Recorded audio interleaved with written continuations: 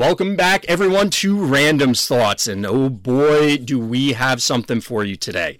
So, it was sprung on us just, well, to be perfectly honest, about 20 minutes before I went live recording on this particular stream, that there's going to be a big balance patch coming in. Now, it's closing the gap right now. We are closing in on Mythgard Open number 2, so I want to discuss and really do some out loud thinking about, well, all the changes, because I haven't quite digested everything yet, and sometimes that's the most fun to talk about things where it's easy if, well, maybe not easy, but a few days from now I'm going to have more solidified thoughts, get a few games under my belt.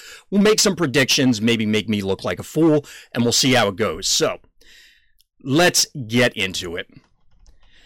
So this is the inbound May 4th balance patch.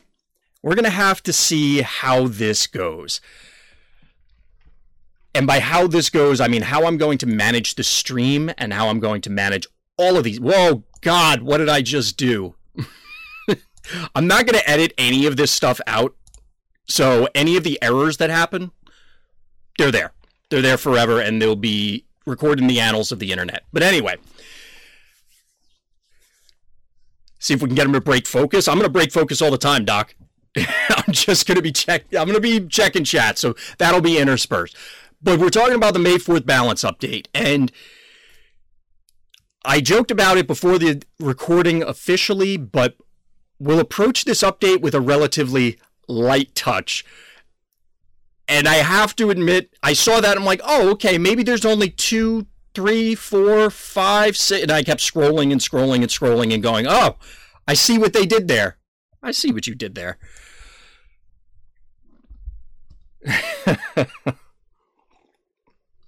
So let's jump into these changes. There's a lot of things on this list that the community's been clamoring for. I even talked about some of these changes in previous Twitch streams, in previous YouTube videos. It's been around the block, number of discussions, and I think most of them are warranted. And I want to preface everything with the world of Mythgard is now different. Is it better or worse? We're going to find out down the line. But right now, it's just different, and we need to evaluate all of these changes and, come at it with a clean perspective. You can't... It's not that you can't. Most people will immediately jump to, oh, well, this thing's good, this thing's bad. But there's a lot of context and a lot of moving parts that are going to change here. And I see already chats chiming in both to bust my chops, which is always allowed and always fun, but also on some of the changes. So I'll bounce back and forth, like I said. The first one up is the boogeyman of the format, which everybody was talking about for a while, and that's Safehouse here. Light as in a sledgehammer is light compared to an anvil. Fair, Doc. Oh no. I didn't put my phone on silent. Ruh-roh. We're going to let that stop ringing. Safehouse got bonked. It gives me an opportunity to read chat a little bit while I'm waiting for that. Hopefully that doesn't pick up on the recording too bad. Sites chat channel goal, see if we can get him. Yeah, we already talked about that one. Honestly, in all the time I've known you, I figured you just never stop talking. So when you told me you had a Twitch channel, I was like, yeah, that makes sense. Yep, absolutely right. Rebellion Deadhouse? Okay, so my first reaction was, oh man, yeah. Safehouse is in horny jail now. It definitely did get bonked. I wish I had set that up or had time, but this was, like I said, very much, oh man, this is big news. So I talked about it on the previous video, and the discussion has come up in Discord and other places about reducing the life total. And I specifically mentioned in the video that I did on Safehouse that I did not like reducing the life total until I really thought about it, which is going to probably be a theme for all of this. Make sure you think about it.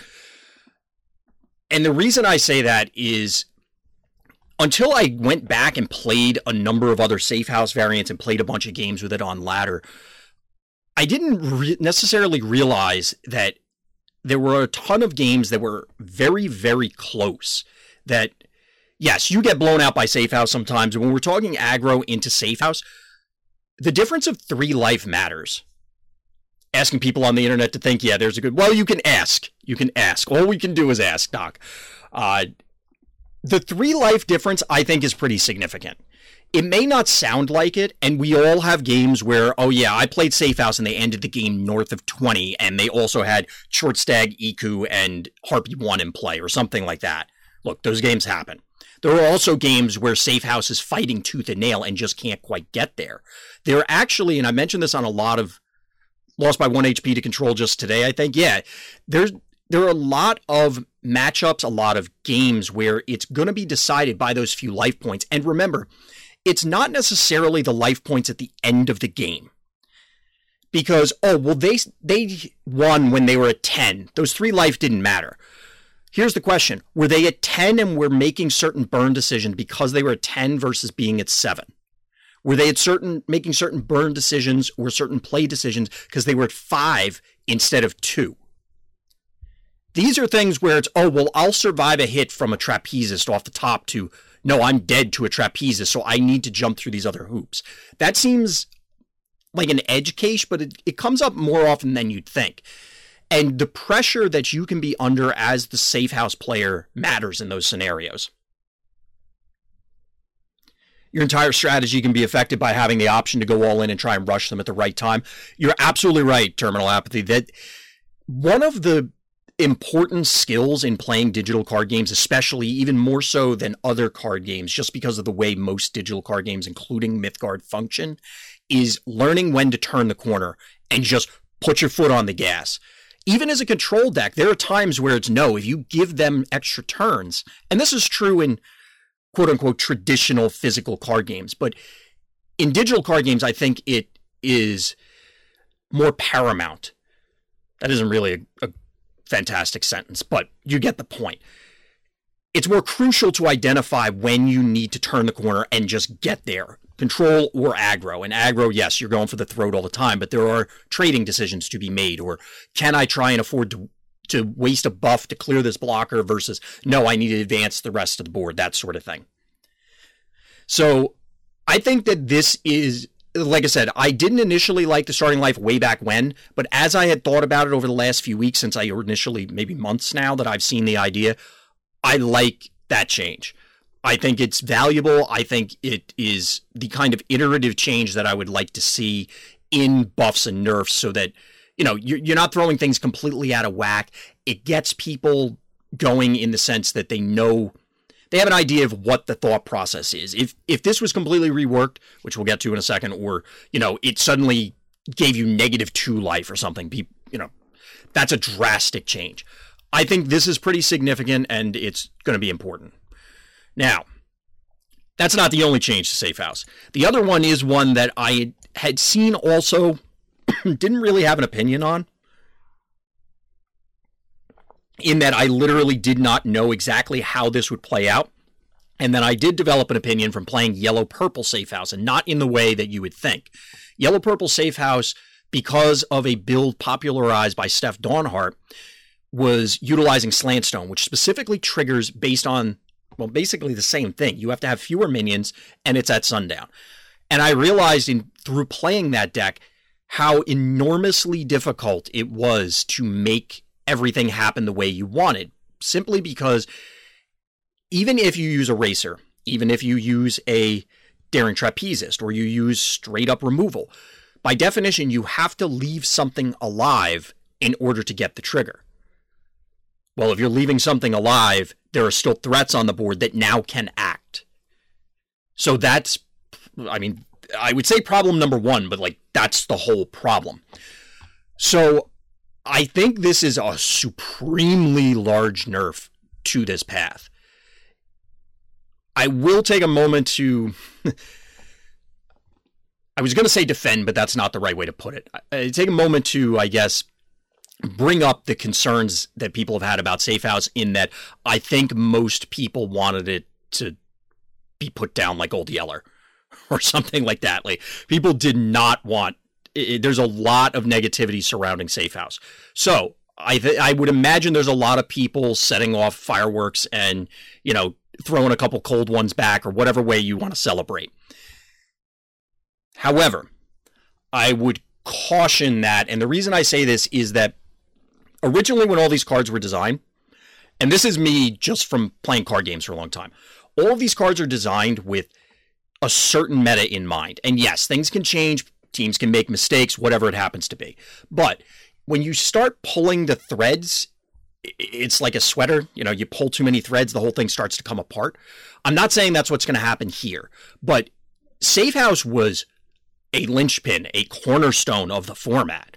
The fact of the matter is that Safehouse was everywhere, which was part of the reason why everybody complained. So if that's true, and now it's gone, that's a huge, huge power vacuum that suddenly is going to get filled by something else. We don't quite know what that is yet. It's the devil you know versus the devil you don't. It's easy to say, I don't want that thing, but what do you want? And that's where the job for the Rhinos gets very difficult. So I can appreciate going to this level. I think Safehouse got kneecapped. Is it unplayable? I'll be honest, my first reaction was yes, but I don't know if that's actually true.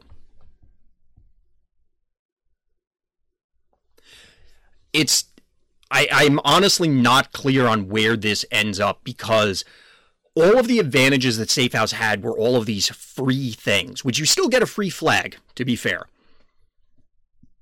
But you're drawing free cards, which led to free burns, which to our earlier point means that some of your decisions are eased because you don't need to necessarily make as a difficult decision because you got free cards.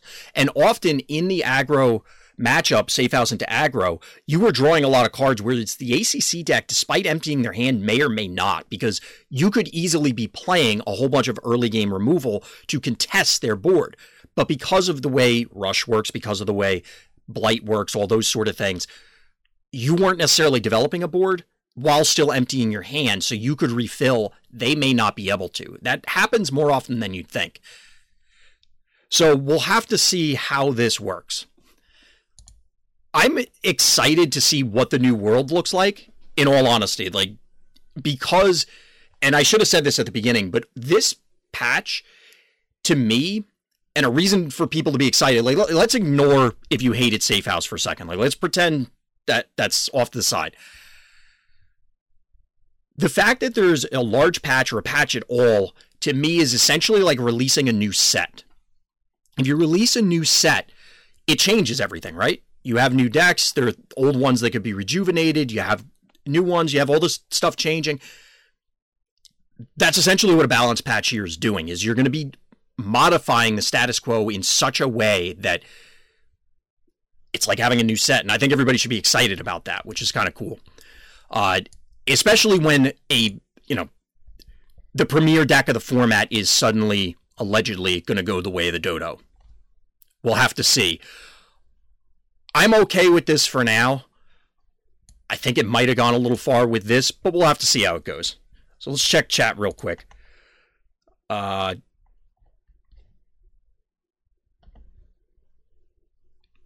all the stuff at sundown.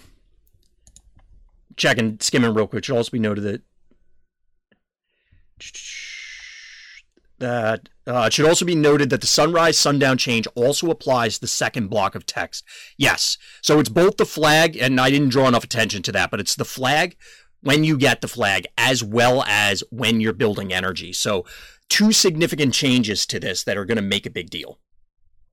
Although the pursuit still remains the same, so going second, you're still happy about getting that. I still think the mantle change would probably be enough. I'm not sure which you're referring to, Atona, unless you mean the one we're about to talk about.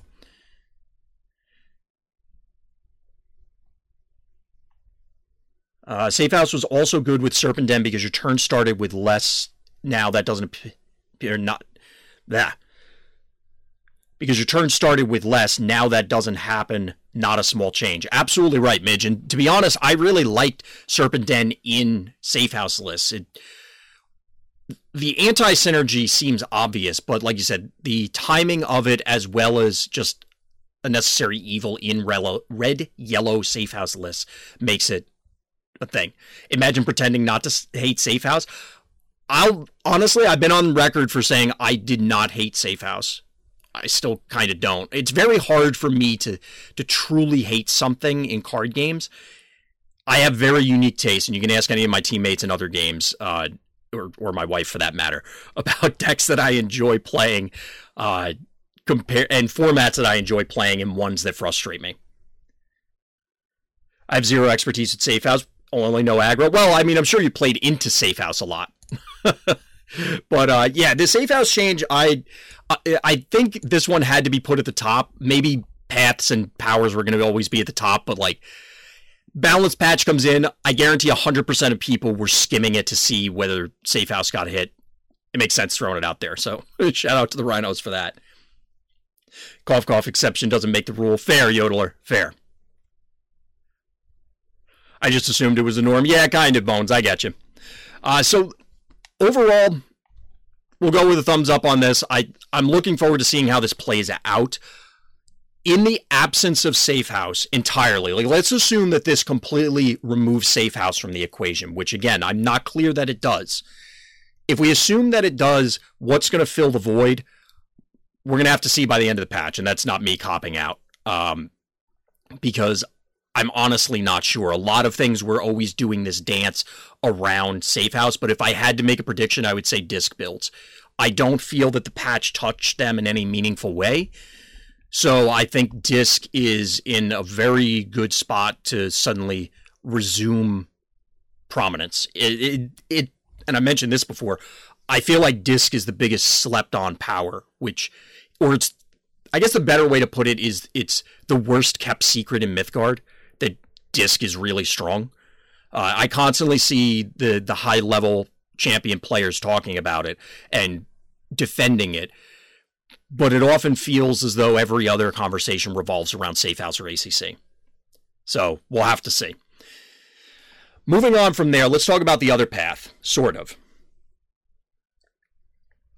And that's the Alliance Command Center. So only the mantle's getting modified, and it's going from a cost of 0 to a cost of 1, which is relevant. You're no longer going to just be able to plop it on a minion on turn 1 to make your guy a 3 on the back end. Why does that matter? Aggro mirrors. It's supremely important in aggro mirrors because now your guy can be ignitioned, whereas previously it could not. Yesterday, those racers are removing your turn 1 play, or not removing your turn 1 play. Now they are. You also cannot present 2 threats against control. You can't just play the Carney in lane 1 and then the Mantle in lane 7. These options are now out the window. It also matters because the card's going to be stuck in your hand for longer, which matters for the ACC power. You need to empty your hand. Well, you want to empty your hand, that is. It's not necessarily going to be the biggest deal. You could just play other stuff, and now this is quote-unquote just a buff. But these things add up over time. Now, if we scroll back up temporarily to the Safehouse thing, if you assume Safehouse is the premier control deck, and you nerfed Mantle, how do these relate? Well, it's 1.5 Mantles, so was the thing you played Mantle on realistically getting through right away? Probably not. I think you still come out ahead in the nerf exchange here for the most part. There's an argument that, oh, well, your turn 1 dude not living ultimately means 4 to 6 damage, probably, over the course of the game. Or, well, I guess 2 to 6 damage, depending on how the game goes. So it's not quite all that great of a trade-off. I think this is fine. It definitely slows things down, quite obviously. I think the aggro mirrors are going to be less swingy, which is exciting for me. It's not... I've mentioned on stream a number of times, I pretty much always want to go second in every matchup with every path, which is very weird. Now, you could say shifting it to wanting to go first every time instead of second is not any better. I'm not clear that that's true here. I think there's still, you don't feel terrible about going second, but it's not an overwhelming advantage in aggro mirrors or other matchups because you suddenly got a free body or a free buff. Ultimately, I think ACC is still the best aggro path. That's my initial thought. So it loses power. Is it going to close the gap? Like, I still don't want to play Journey as my aggro path. I'm still going to choose ACC over that, which I think is probably an argument in favor of this as a reasonable nerf, because you could go farther and then it totally throws things out of whack, or you're just modifying it so that things are more more in control to the player base, that it's not these wide variance swings. And I think that's fine. All right, I saw out of the corner of my eye that there was an enormous amount of stuff going in chat, so let's see. I think having a powerful control deck is important, and Safehouse served that role well. I would agree. Well, maybe not necessarily having a powerful control deck, because the adjective powerful there is doing a lot of work, in that it depends on what your definition of powerful is, and how, because there's a fine line between powerful and overpowering. And I think that's where the discussion ends up being. That's actually from earlier. I missed that one. Is strong but hard to play. Yep. I feel the same about Rainbow. The fact that there are games where you draw like 10 cards from your path is too bonkers for it to not be best. It's tough about Rainbow because the level of variance can be so high, but that's, I guess, a discussion for another day. Huge difference in disc and souls when going first and second. It's really weird. Yeah, you're absolutely right, Hale. And that's why, like I said, those other paths aren't really the focus here, but they'll obviously come up. I like the idea of drawing everything closer to first and second. It's not a wildly different gameplay experience. And I felt in relation to ACC that having the zero-cost mantle, like it was a huge difference to me. I could be wrong, and maybe the numbers don't bear that out from a win rate perspective and all that sort of stuff, but it felt like it was a huge change, or a huge difference, and therefore this change, I think, is positive. Rip turn 2 Twin Fire plus Mantle. You're right, Yodeler. I mean, I guess technically, well, yeah, you'd probably play it on 2 just to keep it alive for all the reasons you're talking about. You had it right in Mono Red, you need to empty your hand. Yep. I'm okay with an ACC nerf. Okay, so Bones, we'll talk about that when we get to those, but as a avid yellow-purple aggro player, I have a lot of thoughts on that, and ultimately, I'll explain why it's okay. At the very least, 1-cost Mantle makes my turn 1 more stable. True. I kind of remember someone saying nerf all cards except red. I feel like it was the opposite. Everybody always calls for red nerfs, but there'll still be control decks, just won't always be... I assume you mean Safehouse there, Doctor, but yes. Let me reword that sentiment. It's important that there's a control deck that can keep pace with the meta. That is true. Yes, control decks should exist. That's absolutely true. I mean, I mostly play Triforge, which is why I'm concerned, though I'm not that good only... Oh, that's fair, Bones. And like I said, we'll elaborate on it. But ultimately, I think this is okay, given the other nerfs. So if you assume that the Safehouse nerf is enormous, if we say that it is a gigantic nerf and Safehouse takes a huge hit, nerfing Mantle is not that big a deal in that context, simply because you're gaining more ground on the Safehouse nerf anyway. And I think that the Sunrise to Sundown really is going to have that level of impact. I haven't played with it, so I could be wildly wrong. We'll have to see. I think this is fair. I think that while I'm going to miss it, like, don't get me wrong, I've mentioned on many occasions I love playing with powerful cards. It's more fun to play something that's awesome. Like Yerler mentioned earlier, playing this on a Twin Fire Zealot and thwacking somebody for 20 just felt awesome. But you know what it is. Everybody loves those plays, but I can tell you what it feels like on the other side, because it's happened to me too. It doesn't feel fantastic, and I'm sure everybody out there can agree. So that's the tightrope that the devs have to walk, is making things super awesome. Like, it's awesome to do this, but not make it a colossal kick in the wiener when it happens to you. Like, you have to feel cool and powerful, but not necessarily actually be powerful. And that can be done, but it's a delicate balance. So I love playing strong cards, but it's important to be objective. Exactly, Rena. Yeah, as much as I'll gripe about the changes because I want certain things, like, because it's my favorite card or my favorite deck. Everybody does that. But if you take a step back, and I always encourage everybody to do that, take a step back and be like, okay, I'm not the only person playing this game. Like, we need to be realistic about it. There's other ways to have fun, and that's the thing about both the changes and Mythgard as a whole, is that the fact that the toys we have went away, allegedly, they may not even have gone away, but let's say they went away. There's still like an entire mountain of toys. Like, there's all these other cards I'm sure there's more fun to be had, so we'll go through it. And there's more balanced fun to be had. Believe me, I love me some toys. I'm not going to turn the camera, but I mentioned before, like my collection, I was actually taking pictures before the stream, before the news went up of Scorpion. It was the 2020 convention exclusive from Storm Collectibles, and it comes with like an actual chain for his spear. Like, it's really cool. But anyway, digression about Mortal Kombat. We could be there all day. ACC nerf absolutely affects both my main decks, and I advocated for it. Yeah, I do have to consciously try and take a step back when it comes to ACC, because I do feel that aggro, and I mentioned this before, aggro is often, since I've been playing, has often been in the weaker position compared to control / mid-range / even combo, if you consider Horn and decks like that combo. However, that isn't necessarily true, because obviously I don't have all the data that the devs do. They know, they can see a lot more. I have Sauron, although that makes it sound bad. Eye in the sky, it's a UAV. I don't know. We'll find a metaphor at some point. But point is, they can see more than I can. And it feels as though ACC was mostly okay, but I'm also not going to, I'm not going to lose sleep over this getting nerfed.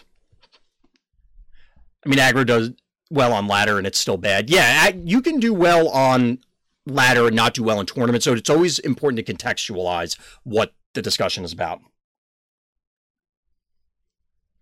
So we'll move on from Mantle. I guess bottom line for it is I'm okay with this.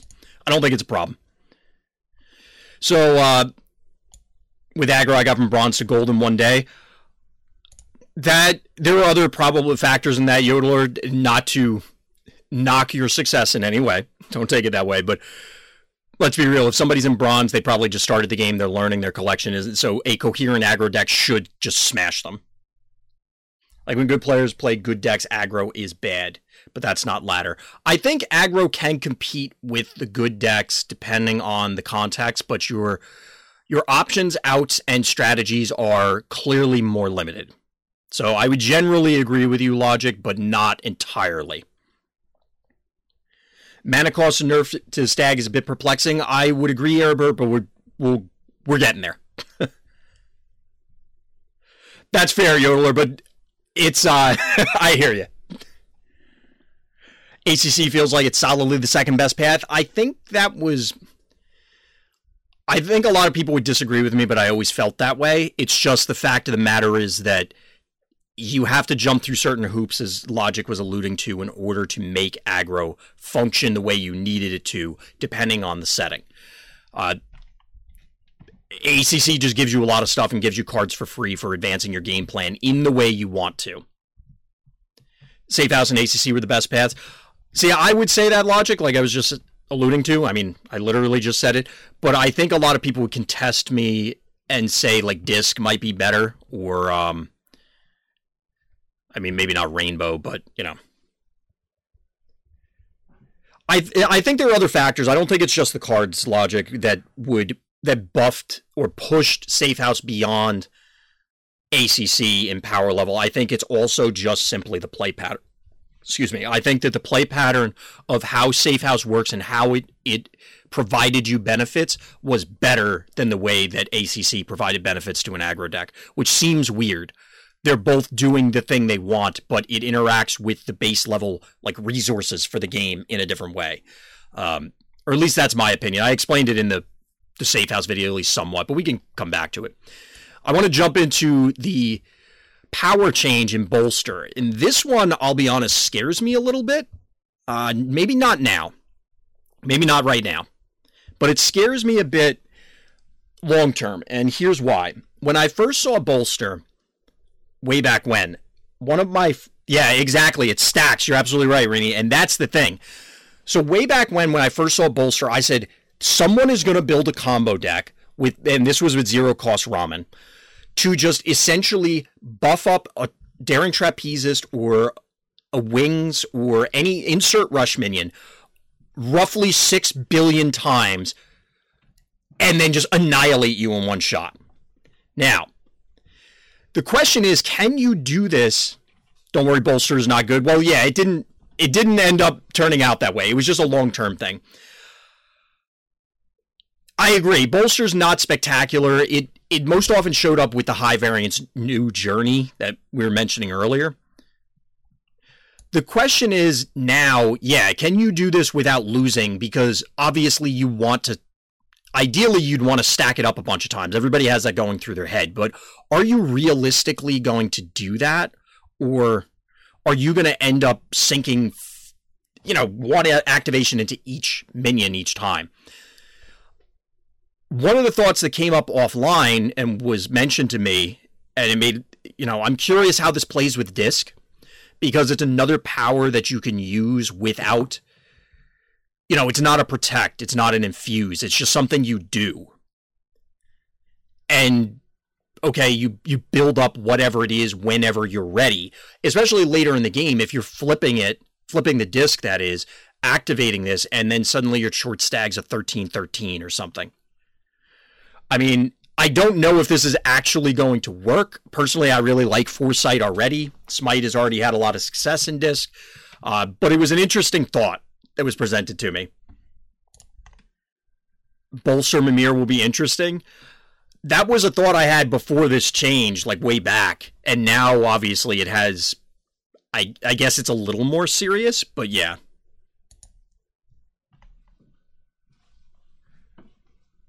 Mimir is a myth to frighten children. It's Mimir. Meme ear. Emphasis on the meme, but true. I don't know. I think this is cool. It scares me a little, like I said, because this is one of those things that will lurk. And the reason I say that is just from playing a lot of card games. There are certain cards and certain effects that you see sometimes. It's like, I don't know how that works. And then all of a sudden, 4 sets from now, we go, oh. Uh-oh. And I feel like Bolster is one of those things. I don't know that you can do like 1 minion deck and then just churn through your deck and bolster 50 million times and kill somebody. Like, that's not going to happen. Or at least I don't think it will. But at least not right now. Is there going to be the 50,000 ramen thing or Mimir or something to bolster a rush minion into the stratosphere? I feel like that's still asking a lot. So ultimately, it may be fine.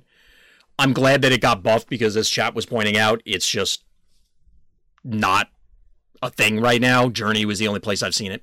It's okay, Ramen will just get nerfed again before this can combo. I wouldn't be opposed to that. Just leave the ramen in the pot longer until it gets buffed because of low play rate. But also, Bolster Disc is an actual thing now. I mean, it's a thought.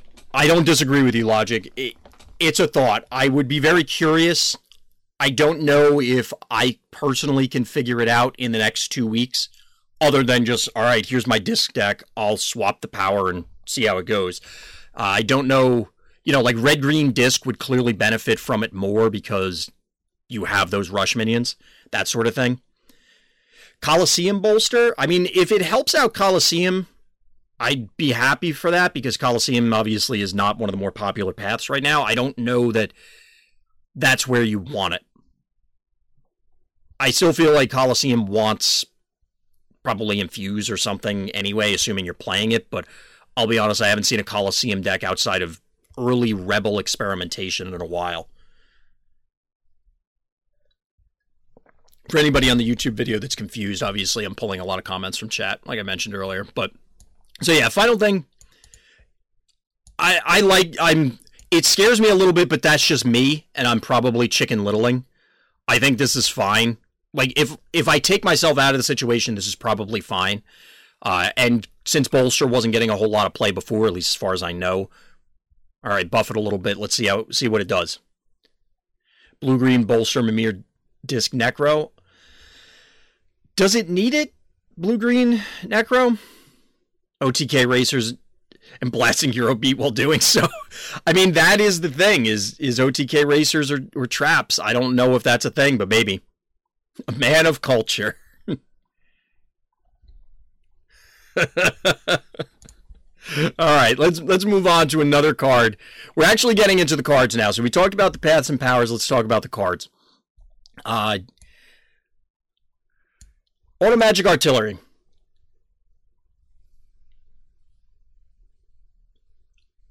So I'm going to try and get this out of the way. The big brain play is to get a stack of bolsters, play Berserker, Ganger, then Racer, then concede when you realize you messed up. Womp wah. Enormous sad trombone. I'm confident if I had that scenario, I would do that logic. Like 100%. I'd bet money on it. So Automagic Artillery. I'm going to preface all of the changes, and I guess I did earlier for the past. I was pretty much okay with the meta as was, and I know that I am in the minority with that opinion. I did not realistically have a problem with really any of the cards. It just was a matter, and I've said this on many occasions, what do the devs want the game to look like? Does the game end as a result of this card on this turn, and that's the baseline, and then everything else revolves around it? Okay, that's fine. Just, what are those cards? And we've seen a lot of those. So when I look at stuff like the change to Automagic Artillery, I get it. This is a card, and I 100% agree, high win rate, higher than normal feels bad. The latter part is probably the big thing. The 2 armor makes it exceptionally difficult to deal with. Like, enormously difficult. So, I get it. I don't know, this is the first time that I recall seeing win rates stated for the cards. I mean, I know it's come up before, but I think it was before my time for other balance changes.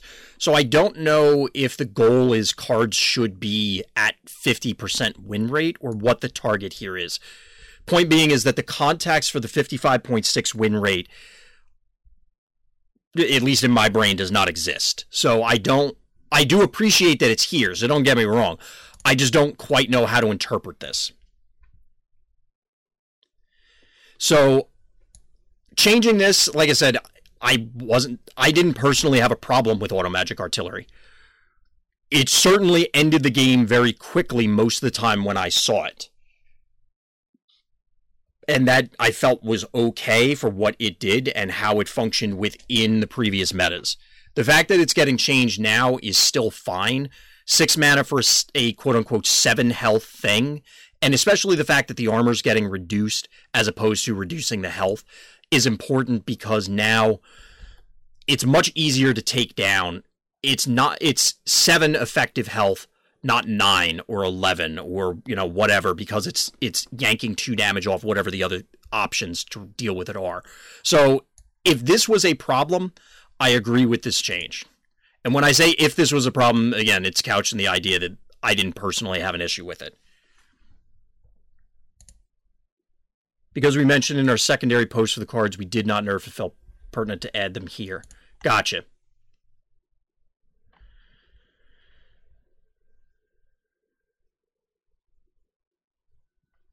I wonder if they're trying to be like Runeterra, where they say anything above 55% warrants observation in a close nerf. I like how they're giving win rate percentage. I hope they give some guidelines going forward. Rune, you are reading my mind. Maybe not about the Runeterra part, because I don't know about that. But the rest of it is something that I've mentioned on many occasions, is that ultimately card games, and this is going to get a little esoteric a little bit, for me, card games are all about what are the rules that the devs set out, and it's not necessarily the rule book when I say that. In fact, it's explicitly not the rule book, because the rule book is the rules, but the meta rules are this nebulous, amorphous, constantly shifting set of rules that the devs are, and this is not a Rhino thing, this is just in general, they like tease you with it. It's like, oh, well, here's this cool card, wonder what you guys can do with it. I wonder how this is going to react. Obviously, they know how it's going to interact and how the meta is going to shape up. So it's the player base trying to unravel this mystery. However, when you're talking about competitive constructed play or competitive draft play or whatever, there are certain baselines that need to be set forth. And I think even if they aren't explicitly set forth, although I personally, and Rune's saying it as well, would prefer that it was, yes, the game generally should end by turn X. You should be expected that this is what a 6-mana minion is worth. This is what a 2-mana minion is worth. This is how much damage you'll get out of a 5-mana spell. That sort of thing. And then, yes, you'll have cards that break that rule where they're more powerful, less powerful, or do something wacky that totally upends it. But it's a good signpost for the player base to understand how you're supposed to play a game, which sounds weird because, again, it's not literally the rules of the game. It's learning how to play the meta for the game. And this is true outside of card games as well. Even you look at first-person shooters, you look at third-person shooters, you look at real-time strategy games, you look at turn-based strategy games. There are rules in the designers and the developers' heads for what is acceptable and what is not. And then the player base is trying to work those things out. And then, obviously, sometimes break the boundaries a little bit within reason. So that's why I know I digressed a lot, but I think Rune's comment is very important that as we get the guidelines, whether it's the win rate, and I know I, again, went off on a tangent about mana costs and stats and things like that, but I think it's important to set some sort of guidelines as to what the community should expect when things, quote unquote, go on the watch list. Now, one other point I'll add is it's very dangerous for the devs to do that, because I guarantee the second they do that, 9 billion people will show up in Discord screaming the sky is falling because, oh, well, what about this other card that clearly meets this criterion? You haven't done anything about it. Okay, we got to cut them a break. There are other reasons and factors. This goes back to the beginning where everybody's just got to, accept sometimes that it's either a work in progress or there are other reasons, and give people the benefit of the doubt. So, anyway, I like the feels bad justification. I mean, it's a legitimate thing, and we've had this discussion many times on stream. If a card, and it's a difficult thing to define, a card feeling bad, because to one person it's going to be fine, one person it's not. And how do you weigh which one's more important? There are egregious examples in every game I played where it's like, no, look, that thing's got to go. We all know that that's a problem. Get it out of here. Well, and by everyone knows, of course, the vast majority sort of thing. Even people that may like it can accept that, okay, this is a bad experience. So I accept that argument, and I think it is valid. I'm glad you called attention to it, Doctor, because I think people might see this and misunderstand. It's like, oh, they're just changing things on a whim because people don't like it.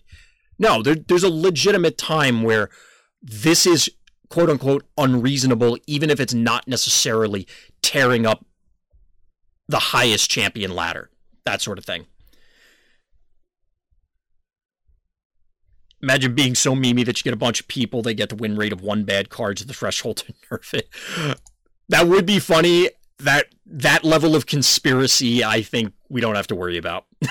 But it would be funny, Yodeler. It would be funny. But that actually reinforces the feels bad argument. I know this is going to sound like a bizarre segue, but if the idea is that feels bad is again an amorphous, unknown, undefinable thing. It's like a Cthulhu-style monster. It's an unknowable thing. You have to also accept that just because it's a high win rate or it's a high meta share or it's a whatever, those are reasons to look at a card and potentially address it, but not necessarily address it. And there are things that you have to couch with that. You may not be wrong, Arabert. You may not be wrong.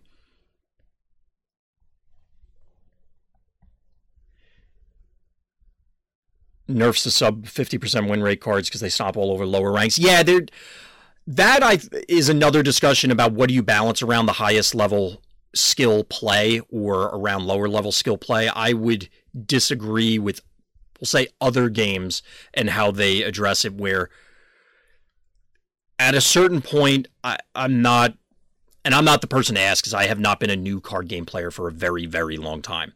I'm a newer, I guess, Mythgard player, but it's still been several months now.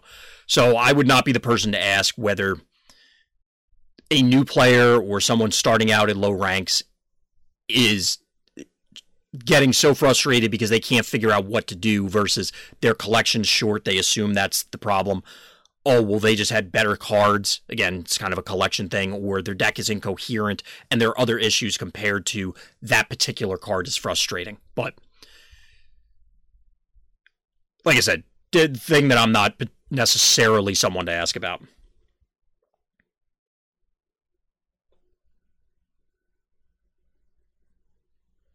Oh, that's interesting, Rune. I wasn't aware that was the reason. We'll get to it in a few hours. It's only 3 cards away, but I feel like Chort Stag is being punished for crimes committed by Safehouse and Disc. I mean, yeah, those were the decks that were playing it, so of course. Like, yes. But yeah, I hear what you're saying. We'll get there.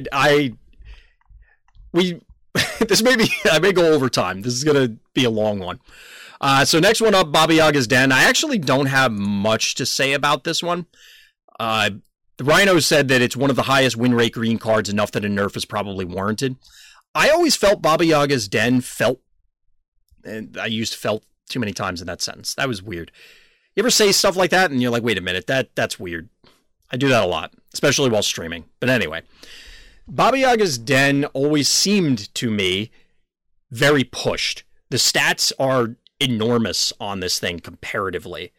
So I'm fine with this thing getting nerfed. Does it need to be more? I'm not sure. I think if you went to 4, it would be super problematic. Like the card, I don't know that it would be unplayable, but it would probably be close. I think making it 5 is reasonable. Offhand, I can't really think of any particular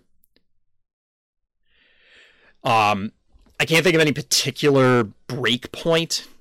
Like, yeah, 5 is worse than 6, but it's not necessarily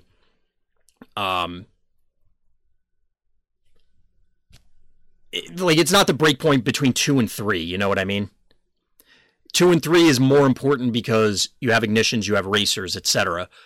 Going to 5 to 6, like, I don't know that you're dodging much extra removal. There's like that red spell that deals 5 that nobody's playing. So, all right, you got me. You can kill Baba Yaga's Den now. Random Mythic 3-drop that's better than alternatives. Well, I think that's a valid reason. Logic is because it is better than all the alternatives, and I think it still is better than all the alternatives, so you're still going to run it. It's notable because, well, a number of reasons, but one of them is aggro, we mentioned on many occasions, feels like it needs help. This is one way to help it. Is it going to help it enormously?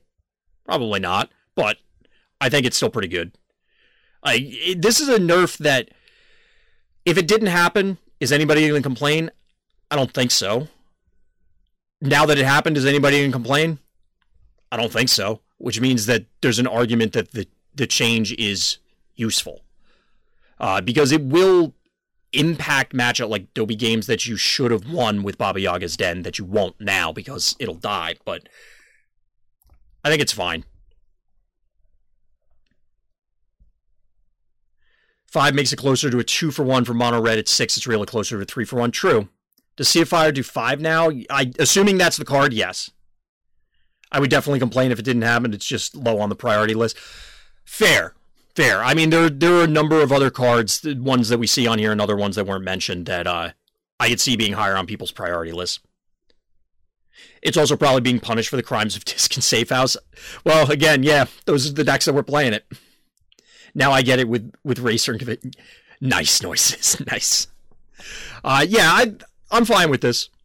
As I mentioned, I always felt Baba Yaga's Den was pushed, so bringing it in line. And I think there's a general consensus that a lot of people would like to see the power level on, and this kind of goes to Logic's comment earlier, a lot of Mythgard cards that just bring the power level down, especially on Mythics. So step 1. Well, step whatever. So we'll move on from Baba Yaga's Den. I don't know if there's much else to say about that. There's probably a lot to say about Brinebound Believer. So it's going from 2 red to 2 red, or 2 and a red gem to 2 and 2 red gems. It's also changing its empower from +2/+2 to +2/+1. Now, notably, the win rate here is only 51.9. We saw a 56% win rate on Baba Yaga's Den, for example. So this is significantly closer to 50-50. Just pointing that part out. So here's the statement from the Rhinos. The discard effect feels bad enough that this card could stand to be a bit weaker despite the win rate not being especially high. People also pointed out that the play rate of this card forces players to include counters at a higher rate than desirable. This was probably the most complained about card from our survey. So we're going to go in reverse order because the last part, 100% believable. I would never doubt that. It's, I'm confident Believer. I obviously did not play Mythgard the entirety of its history, but I would venture to say Believer was probably the most complained about card in the entire history of Mythgard. It was a lot of the comments. Yeah, I would imagine, Rini. I would imagine. I did go through some of them initially because we could see the comments after the survey, completing the survey, but I didn't go through all of them and didn't go back later. But yeah, I could see this being Logic saying it's close.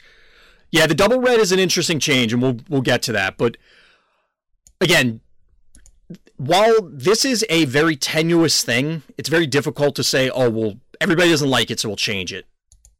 Because, you know, card gamers, we tend to overreact and hyperbolize. A little bit. Un pequeño. But if there is this much of an outcry, I can defend it. Fair Logic and Error. I can see that. So the next comment I actually don't agree with. I think it's perfectly fine to force people to have to include things. And I mentioned on many occasions, lies card gamers are perfectly rational. I'll leave it at that. Just a sharp intake of breath. Okay. But people also pointed out that the play rate of this card forces players to include counters at a higher rate than desirable. My personal feeling is, okay, play those cards. And then, as I said, we should take a step back, try and, don't give into the initial personal reaction. My, I guess, more objective reaction is, okay, play those cards. I don't know what to tell you. I really didn't think that it was that big of a deal for that reason. Now, changing it as a whole, nerfing it, is a different discussion. If you want to talk about, does this need a nerf because it's too powerful? Okay. I don't think that I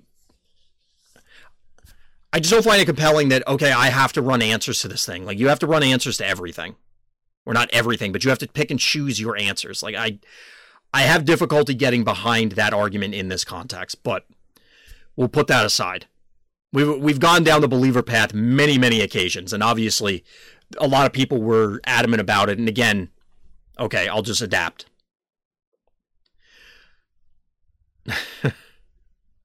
So the discard effect feels bad enough that this card could stand to be a bit weaker.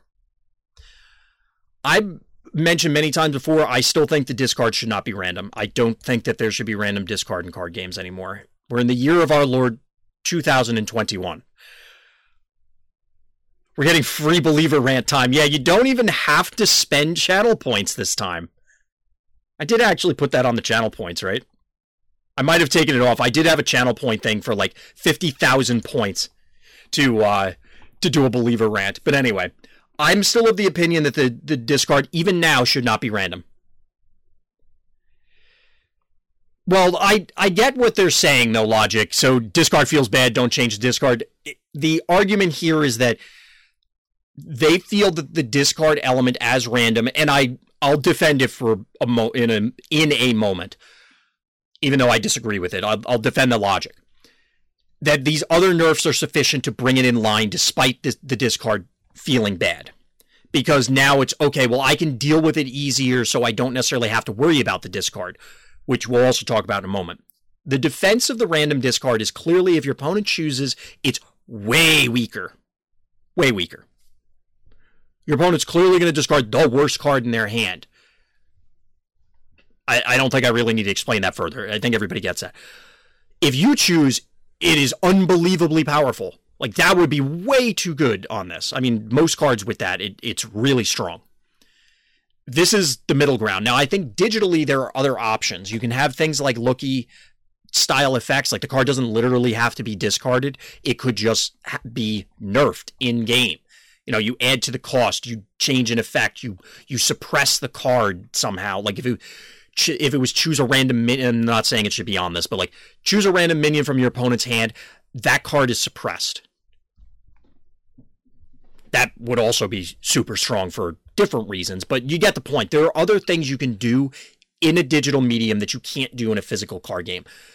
So I don't like the idea, and like I said, you can defend a random because it's in between those two extremes. I don't like that argument because I think there are other options, even if it's just completely reworking the discard to not actually be discard.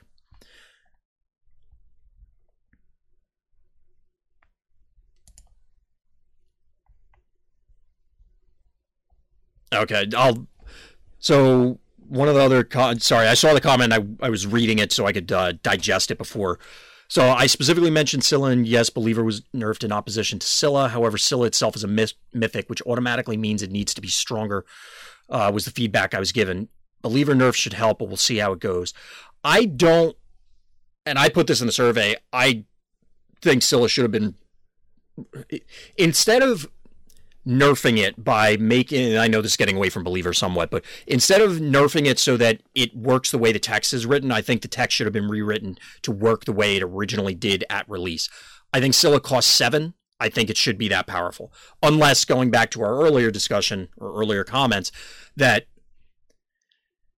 maybe 7, like that's not a power level acceptable at 7. And as we're seeing in some of these changes, that may not be true. Maybe that card needs to cost more. It needs to lose some other effects, whatever.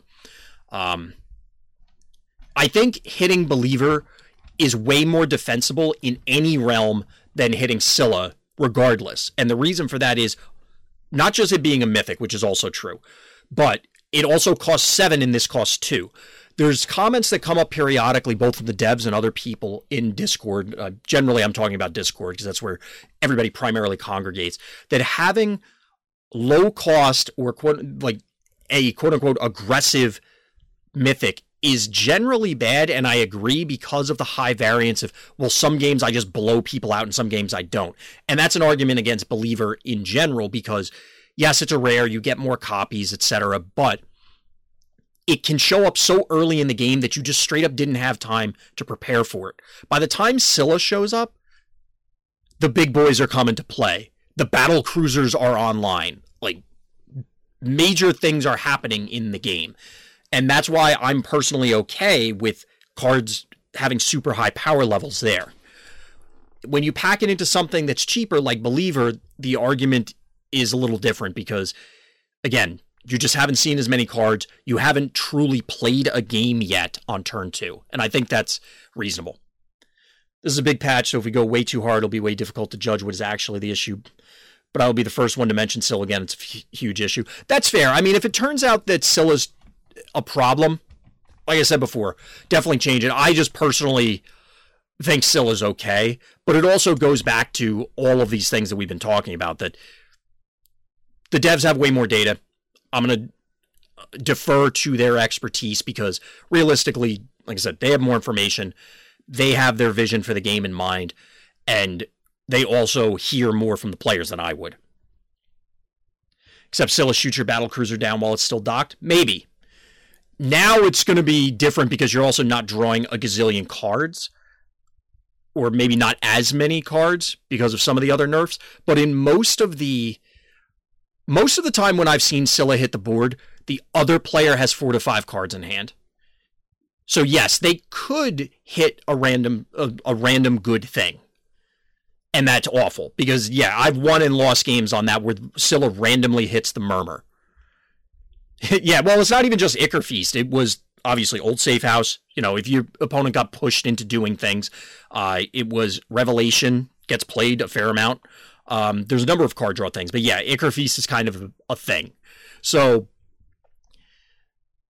That's part of the reason I was fine. If the new world is control decks are now going to be very much strained for resources, and Scylla is, you're always looking at their entire hand, or, always nabbing the one thing they have left. Okay, I get it. I personally would petition for something like, again, avoiding the random discard, remove the cost off of Scylla, just eat a card from their hand. Or do one of the more creative options.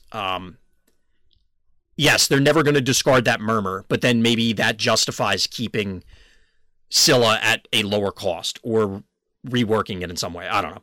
We're digressing a little bit. So I wanted to talk about the Empower. Like I said, we're working our way up until we get to the 2 gems. The Empower is very relevant, and it seems like it wouldn't be, but now your Racer plus Erode, your Ignition plus Erode, kill this thing after it empowers. I would be very surprised to see this thing get empowered in a lot of matchups now, especially in light of the Mantle nerf.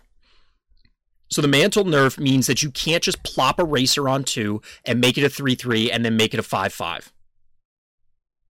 Empower Out also hurts trade. So yeah, there's a number of things that now can trade into it successfully that wouldn't before. So, an Axeman isn't a great example, but, arbitrary 3 power thing can now get it that couldn't before.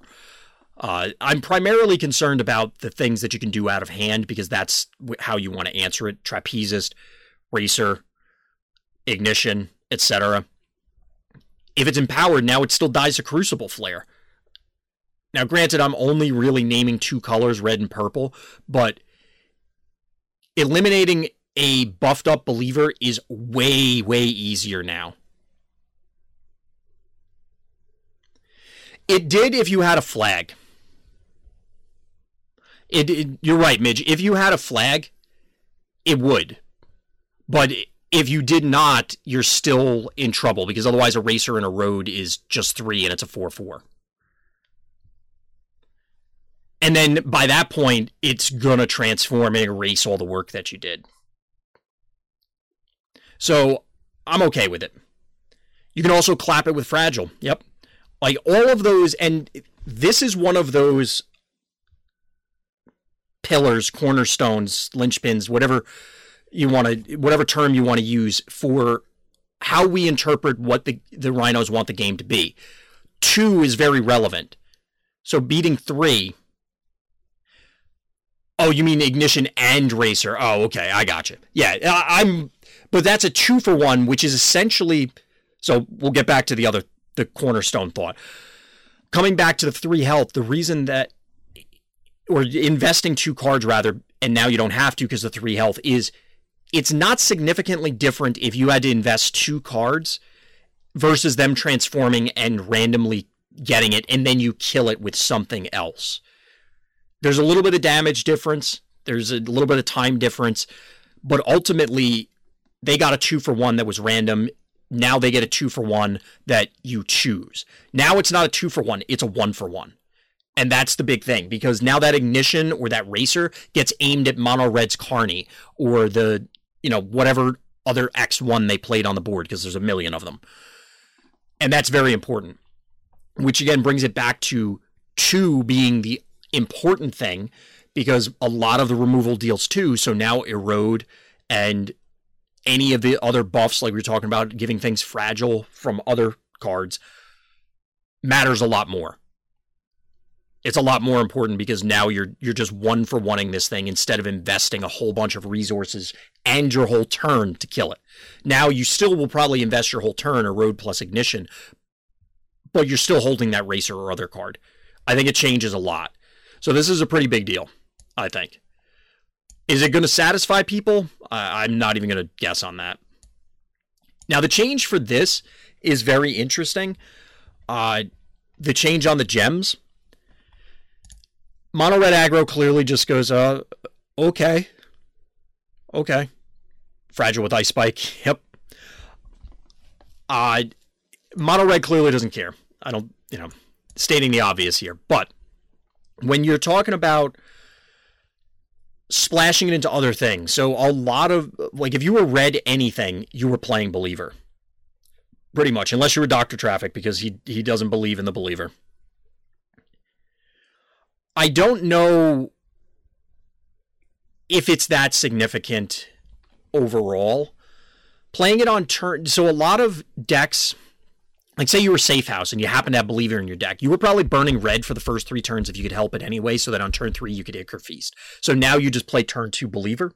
I think the biggest one that gets hit is green-red, where it's gonna, you screw up your sequencing, but you might have wanted to burn red on 1 to play an Ignition to deal with an aggro threat anyway. If you're playing it on turn 5, it's taking up your whole turn because you were planning on buffing it. But it does prevent non-aggro players, non-mono red aggro players, from just randomly running out a Believer and removing your thing. So it is, it's obviously a nerf. I'm not clear on how significant it's going to be. Top 20, no Believer, true. It would have been top 10 with Believer, though. Shots fired. Going to switch from overlay down. All right, fair, Yodeler. Don't get me wrong, this matters. It's a nerf. It matters. I don't know how many situations offhand that I was playing Red X and Believer will now not be able to be played.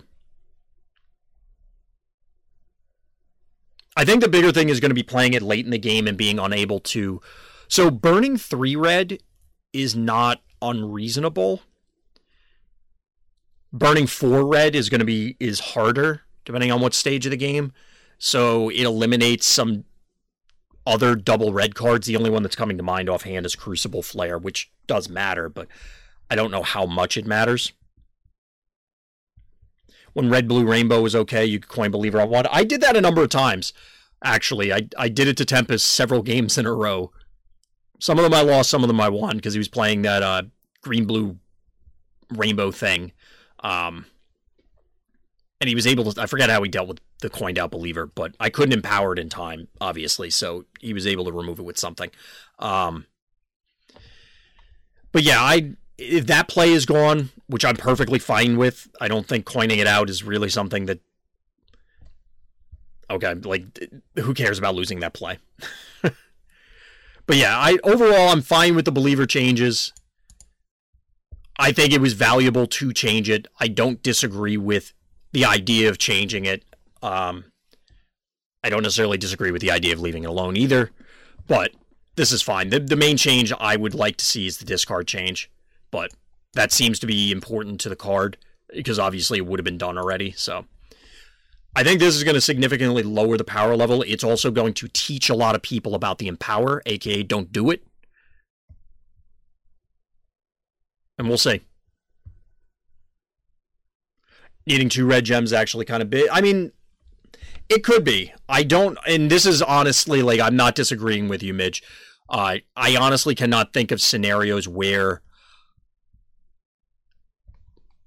I need the other red on the same turn other than the play Believer plus removal play, which is clearly going to be awkward. And I don't think it significantly, in a negative way, impacts the burning decisions early in the game unless, variance sort of hand where, I need to keep all these things, but I can't unless I play Believer. Before you could burn 1 red, now you got to burn 2. So we'll see. Is Believer going to go away? No. Is this a good change? Yeah, I think it is. I'm hoping that it will satisfy people, although, like we said, card gamers and internet, I don't think anyone's ever satisfied, but hopefully it'll alleviate some of the problems. It's at least less consistently problematic, and it makes people not play things like Egg, Doper, etc. on 1 and mono red rule law. Yeah, I agree with you, Rini. I think this is positive. I think this is positive is where I go with it, which I think I've said about pretty much everything. I've either been indifferent or it's been a positive change, I think. All right, so the one that Doctor was... Mono red rules all already. Speaking of Doctor, this is the one he was all up in arms about because when he's not playing mono red, he's playing disc of a ton of varieties. So Chort Stag It is no longer 7 cost, it's 8 cost. It has a 54% win rate, 54.2 precisely. Relatively high win rate. We also want to spread out mana cost a bit on the higher end. So that last part is, again, very interesting. Not to rehash the whole thing, it's important to find out where the devs stand on what things should cost. Now, I don't think that I'm fine with the change. I almost never hardcast it. Yeah, are these played or deck contains win rate? I'm not sure, Jinxie. That's a good question. I don't agree with chat that this is never hardcast. I hardcast Chort Stag a lot. However, I don't know that it going from 7 to 8 really makes a difference. And the reason I say that is burning to 8, you're probably going to want to, ideally you stop at 6, and then when you draw your good 7 cost card, you burn, you play it. Now you have to stop at 7, essentially, so you can draw Stag and burn to it. So it matters. I mean, clearly, again, this is a nerf. Don't get me wrong, these things are important. But does it matter for Necro? No. Obviously, you're reanimating it. Does it matter for Yellow-Green Safehouse? Well, they just took a pretty significant kick in the shins. So, yeah, it probably matters. And the same for Red-Green Safehouse and Green-X Safehouse. I think it is going to matter. It's still very valuable. I think you still play it. But getting to 8, it's only 1 burn. But when you're talking that late in the game, that's 8 cards you burned. I know I'm stating the obvious, but I think it deserves reinforcing the amount of investment in order to play this card. So it can be a struggle, especially, and this calls back to the Believer Scylla discussion, where if now you're waiting an extra turn, it could be 2 extra turns. It could be 3 extra turns because you're either drawing things that you have to play because you're trying to stay alive, you're drawing burned cards, or it's just not appropriate to play it. It is going to matter. And I think it's pretty significant. What does this nerf achieve when the card is cheated out turn 3 or 4? I think people underestimate how often Necro is played at all. Like there's a lot of other decks that are played, and at least as far as I see, and again, my sample size is smaller. B, I think people significantly overestimate how often that this gets cheated out with Necro. Like, we're talking an exceptionally small number of games. Chort Stag isn't even really the Necro target of choice most of the time. Like, if you have the option between discarding Chort Stag and something else on turn 1, or whenever you first discard the disc, I don't think you're discarding Chort Stag very often. It's often the other card. So, there's that. It also, there's a lot of, to go back to point 1, Stag shows up in a lot of other decks. Like, any Green X control deck was running Stag. You're still going to, I think, but it matters there, like I said. Yeah, I played a lot of Disc. It gets hardcast often. Absolutely. You're absolutely right, Ragnar. Lots of our power cards lock in at 7 mana, so we need to get that slot to be less congested, and also realize some of our cards are overpowered at 7 mana. I agree, Rini, and that is kind of the response that I'd expect. 7 has always stood out as, and that's why I was mentioning earlier, you stop burning at 6, because until you hit your 7 mana power spike, like, hold on to the other cards, and then you just play your 7 drops as you draw them. You're obviously not playing 2 of them in one turn, so there's no need to, like, unless you're FOC, I guess. So you're not burning forever. And I can appreciate on the dev side, giving themselves breathing room for these things. There is an argument to continue to stuff the 7-drop slot so that people are forced to make a change because you can't just run a gazillion 7-drops. But that means that anything that costs more than that is going to probably be quote-unquote bad. So I can get behind that defense or explanation of the change. It makes a lot of sense. When I hardcast it, it's rarely on curve. Right, but Is it on curve as in turn 7, Doctor, or is it on curve as in you just hit 7 resources? Because those are two different things. And I agree. This needed a nerf more than Iku, I would say. Discard Murmur. Yeah, double speaking to Murmur. Well, you don't have to worry about double speaking not now being nerfed against Chort Stag. I mean, not that it ever would have, but, you know. Silly memes aside, I kind of like this change. I mean, I really like Chort Stag, but this is another one that goes in the category of, yeah, this makes sense, and I don't really have a complaint about it. Yeah, Zith1, you haven't been keeping up. Well, you didn't miss it by that much. It was about an hour and a half ago. It was when the balance patch came out. Iku was always better than Chort. I've never agreed with that. We've had that discussion before. I don't think Iku is even very good.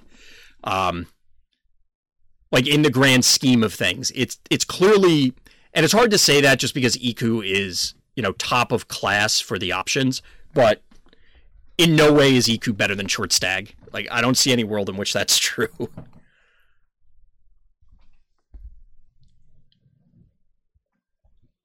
But we digress. So Chort Stag, thumbs up. I can get behind this. So here's where we start getting, we still have a lot of cards to go through. Here's where we start getting into things that hit closer, near and dear to my heart. Doper is far and away my favorite card. It always has been, and it has nothing to do with the power level. It has everything to do with what he says when you play him, and when rant time. Was I not ranting before, Doctor? Doper, he's my favorite card because what he says when he comes out and what he says when you do stuff. That was a warm-up. Okay, so we'll read the stuff and then come back to win rate 52.9. One of the most complained about cards. High steamroll factor at low cost is generally a bad idea. We don't really want to completely change the ability set, but lowering its survivability will hopefully make it a bit easier to answer in the early game.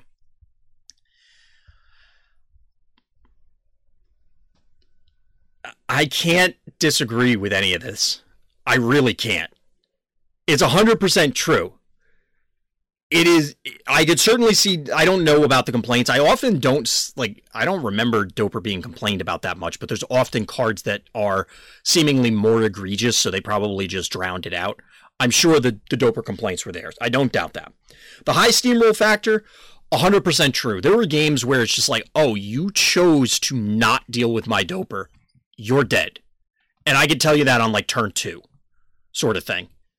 100% true. And being at low cost is absolutely true for the same reasons that we were talking about Believer earlier and other cards, that you haven't played a game yet.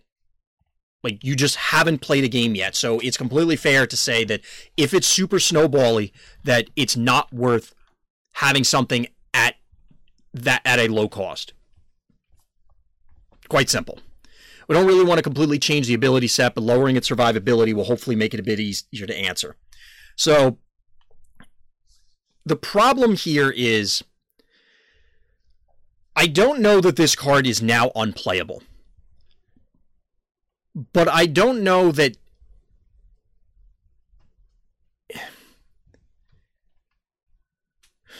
I'm trying to, and I keep sighing because I'm not sure how to phrase this. It's difficult to gauge because of where yellow-based aggro was power level-wise and what it had access to, that a nerf of this magnitude appears to just set this card on fire. However, I don't know that that's true. It becomes a 3-1 instead of a 2-2 on turn 2. Yes, and that's the solace in this, is that it's still better, as in it has a higher front end than other 1-drops. Other 1-drops are going to be 2-1s primarily. Is this on the level of Carney Rioter? Because Carney Rioter is effectively a 3-attack minion. I guess. Now, this also has to be contextualized with the ACC nerf. So I expect that this is humongous. My initial thought offline was that yellow-purple aggro is just dead. based on this and the other changes. I don't know that that's necessarily true. Like, I'm coming back to it. As in, I'm circling back to the idea that maybe we're okay and I was just overreacting. Now, all of this is independent of whether this needed to be changed. I think all of these defenses are, or all of these arguments in favor of nerfing it are accurate. Under these circumstances, I would say, yeah, nerf this card.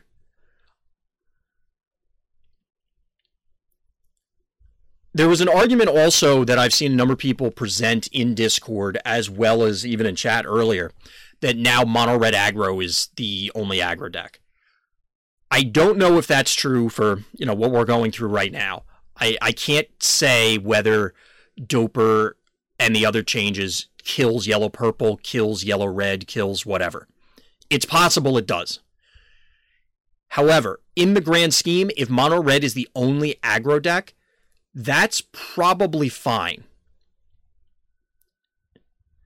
And by probably fine, I mean it is. Having a single, and this is again a general card gaming thing, if there was one control deck, one mid-range / combo deck, or both, and then one aggro deck, that is still a reasonable and healthy meta. People may not necessarily like that because they always have their pet cards and pet decks, but that isn't necessarily bad. Most card games, if you have above 5 tier 1 decks, that is like wildly unstable, meaning that people haven't figured things out or there's something wrong. And it's not necessarily the most healthy thing, because if you have these widespread builds, you can't actually prepare for anything going, and we're talking about tournaments or even casual play. If we sit down and my deck deals with minions, but you're playing a minionless deck because that's somehow viable, we don't interact in any meaningful capacity. And therefore, if that's one of 50 different viable decks, there will be tons of matchups where I just sit down or you sit down and nobody plays a game. Should refresh? All right. Thank you, Rini. Yep, we got it. We didn't get there yet. I was planning on doing that when we got there, but I didn't realize it was on stream, but thank you. There were probably 5 viable control decks in this meta. Because of Safehouse, yeah, I could see. Yeah, Bolster's pretty cool now, Zithwan. We were talking about that earlier. I don't know. I don't know if Doper / yellow or yellow-based aggro is dead. I honestly don't know. Like I said, Doper is quote-unquote better than all the other turn 1 X1 options. I mean, it's better in general because of the abilities. It can do a bunch of things. But this goes back to it's never going to get out of removal range, realistically. The only way it's going to is with help, which sounds... Again, if I take myself out of it, I'm not the yellow-purple ACC player right now. That sounds fine. Why should a 1-drop be outside of removal range without help at any point in time? Like, that seems wild. Oh, no, I saw your comment earlier, Yodeler. I'll read it now. I was going to bring it back up. This is a change I don't like. Now you don't have the option to choose which buff you use unless you want to let it die for no reason outside of memes before conceding. Realistically, I don't think you ever... And when okay, I'll rephrase that. In the vast, overwhelming majority of games, you never had a choice as to what you were choosing. You were always giving it the +0/+1. You were pretty much never giving it the +2 -1. The only time you do that is a desperation effort at a trade. Because, and I punished a lot of people for doing this, it's just going to get racered. It's just going to get ignitioned. It's just going to get removed. It'll even get blighted into oblivion. Whereas if you buff the back end, you could still buff it again with the attack, say a corrode equipment, and still push damage. It was a false choice. It's not... yeah, you're right, Zithwan. Plus health was nearly always the correct choice. It's not the strictly correct choice, as in you... 100% of situations, it's better than doing the plus attack. There are some edge cases, but the vast majority of the scenarios are buff the health. So, overall, I think this makes sense. I don't like it because I want to play purple aggro. But let's talk about like the game. Is this healthy for the game? Yeah, probably.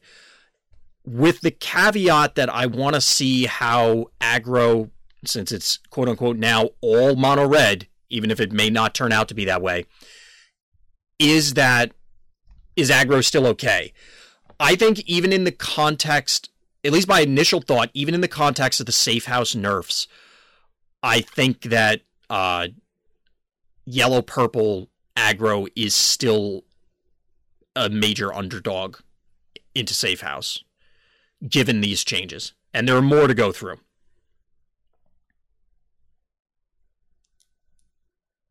+1 might not occur if you have a grit recruiter on the board. Even then, usually, because to be honest, then you just survive more things. But point taken, Doctor. Like I said, there are other scenarios where it would justify it. But if you're playing this thing on 1, which is, I think, where people are focusing, that's what most people are looking at. You're buffing the back end. Would sacrificing Doper with Pursuit Journey trigger Soul? I believe so. I mean, something died, so it should. Yeah, the Juiced, we're getting to it. So next one is the one that was changed. Or was suggested by Rini to refresh the page because the updated image. Another card that people were up in arms about for a while, and one that I'm on record as saying I was perfectly fine with it at 7. I still kind of feel like I am. However, I am also in support of changing it to 8. And I know that sounds contradictory, but I'm going to play both sides because I can. It's my stream and I do what I want. Grand Finale is going from 7 and 2 red gems to 8 and 2 red gems, a 58.2 win rate. People asked us at 10, which I wasn't aware of. But the win rate suggests a more conservative approach is better. Generally, we want to avoid completely invalidating decks when possible. I had no idea people were saying 10. I've mentioned it before just as hyperbole.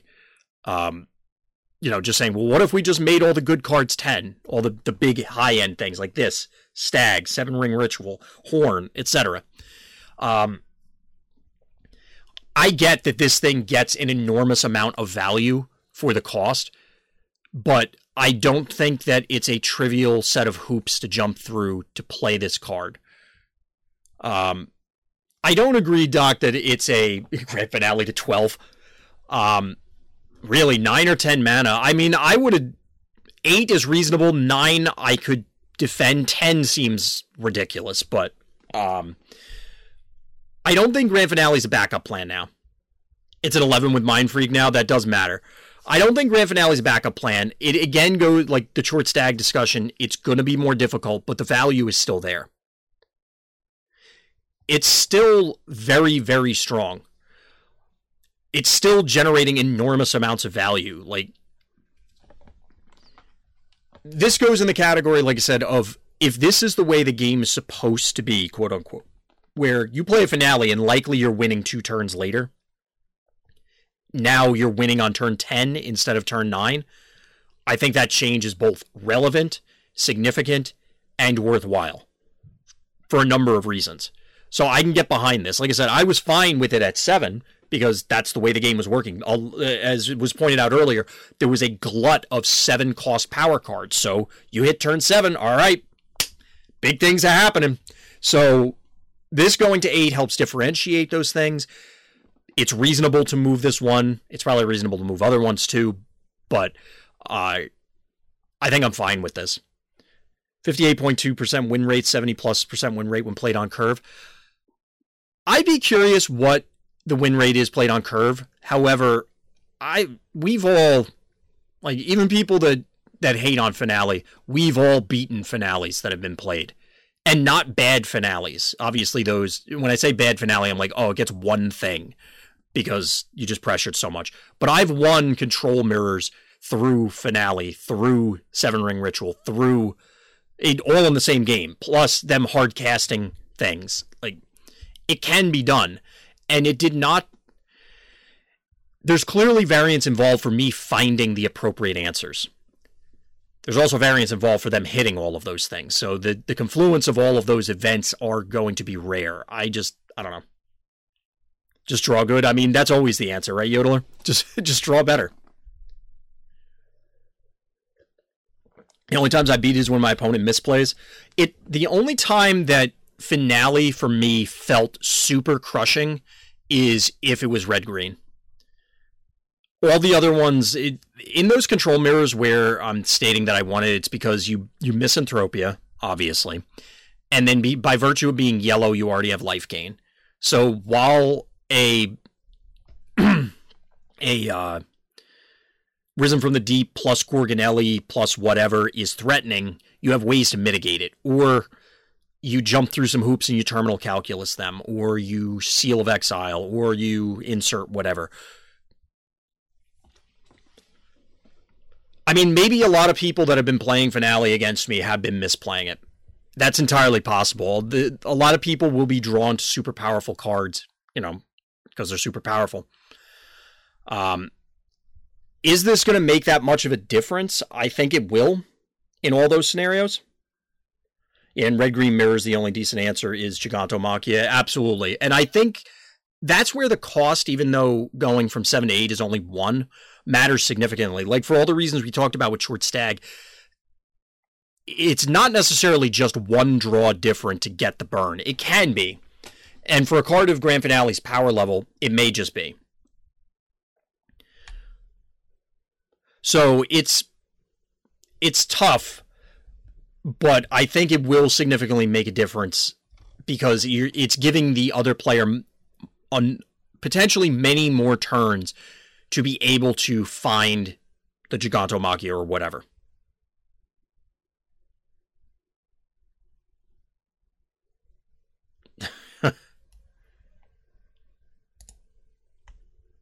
Yeah, and red-green mirrors. Oh, yeah, we saw that. And that's not hard to bait, yeah. I'm not sure which you mean, who plays what first, the Gigantomachia or the Grand Finale. I'm assuming the Finale, Ragnar, but in a lot of these, I found it to be the opposite. I'm not as confident saying that with Grand Finale, but a lot of these power cards, the 7 rings, the Grand Finales, just playing cards in Safehouse Mirror in general, whoever plays it second, I found, has generally been better off. It depends on how much pressure you can put on and whether they have the answer immediately, sort of thing. The Centrifuge plus Serpent plus Stretcher deck. I have no idea what that is. Red-green Finale can pull 22 worth of mana. RP Finale only 15.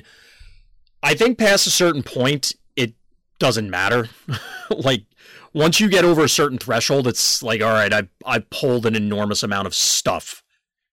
So if you feel that is sufficient, like, if RP Finale is sufficient, then it doesn't matter that how much more red-green pulls. It pulls more, and the first step was bad enough, so who cares about the other? All right, Doc. That's fair. Like I said before, I was fine with Finale at 7. I was having fun with the game. I liked I was enjoying how things were going. With it going to 8, I don't think it's going to change my enjoyment of the game in any meaningful way. I think this Finale is still going to be a fun card to play. It's still going to be around. It may end up getting further nerfs based on what people were saying. We'll see.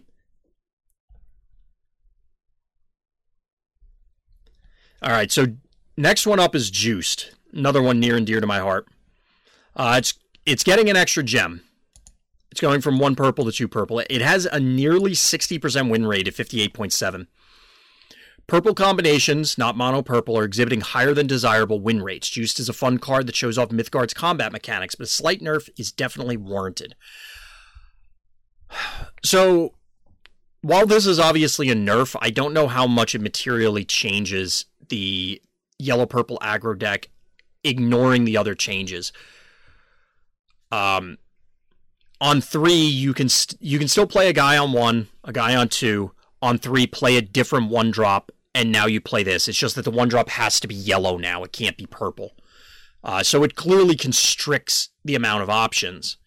you'd rather juice most of the yellow 1-drops than anyway. So, but sometimes you had to run a purple one out there just because the way your hand worked out. So this is going to change. There's a lot of scenarios where you're not going to get those explosive hands, or you're not going to get a triple juiced because it's worth playing the double juiced on 2 things. Makes it harder to racer and juiced? Absolutely. That scenario does come up. It doesn't come up a whole lot. Often it will, the racer's fine on its own, but yes, sometimes 3 will matter, or, 4 or 5 with a mantle, which also is going to cost more. Only be here for the juiced review. I'll drop my thoughts on the other cards. Spitfire doesn't change anything. Egg, oof. Now that's mean to OG broken aggro stuff. Stretcher, oof for Kazinga plays. Yeah, we'll you can catch it on YouTube when I get this up later, Yodeler, or I guess on the VOD. The yellow 1-drops both got nerfed though. Yes, you're right, Ragnar. Now like we were saying earlier about Doper, is it dead? I don't know. The yellow based aggro clearly took a hit. I like they finally nerfed maybe for the exact reason. BB? Oh, Brinebound Believer. I mean, I think everybody was on board with, just to run back to Believer real quick, everybody knew the reasons for nerfing Believer is just whether it was appropriate or not. And, there are very few Believer defenders, but anyway. No more Believer time. We're talking about juiced. In the vacuum, this is fine. I think this would have a pretty significant impact on yellow-purple aggro, because the turn 3 blowout play is really where you get a huge power spike as yellow-purple aggro. That play is going to be very difficult to set up now. It's just out of your hands, essentially. The deck becomes way more purple-based, which almost pushed, and due to the yellow nerfs, maybe it's worth looking at a different color now, like whether it's orange-purple and just heavy purple, which is tough because you want to be orange for Rebels, or you shift into red-purple, but then juice doesn't have as much value because a lot of your minions are only 1 health. You can jump through some hoops to make that not a thing, but, it's an issue. I would almost argue that this and maybe one of the other nerfs would be sufficient to really tackle the aggro problem, but I'm open to seeing how it goes. Juice nerf makes me sad. I wanted to experiment more with it. I don't know that juiced... I'd almost rather they change the stats a little bit. Like, the movement is cool, but the stats are important. I'm not sure. Maybe this is the only change they had to do or could do. I think juice was a problem overall. Like, the quantity of games where it's just decided on turn 3, oh, you juiced? All right, well, I lose because I have to hit, like, runner, exactly what I need. And it's supported by all the arguments they had about Doper, about Believer, all the other early game cards, except Juice is a common, so you can have 4 of them, so you're gonna see it. I get it. I would have been okay with this. Clearly, there's another purple-based aggro deck or something else that was, or maybe not purple-based aggro, but there's another aggro deck that was waiting in the wings that they felt would have been a problem with all of this stuff happening. So I think Juice needed to be touched. I just like my yellow-purple aggro.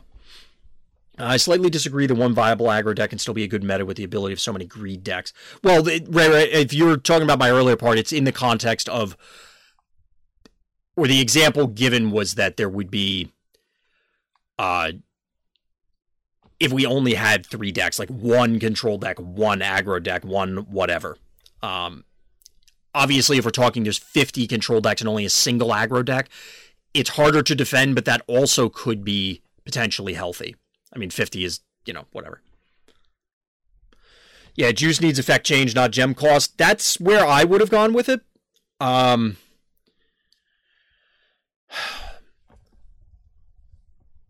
Juice is just such a potentially powerful card that I don't know that this should exist at all, to be honest. Like, if they nerf this into Oblivion, I'd almost feel better about it than this. To where it's like, it's just completely reworked, or, you know, the effects are wildly changed. I'm not sure. It feels weird to leave Juiced in this state where it's like, it's kind of there, kind of not. We're clearly going to get more aggressive options as time goes on.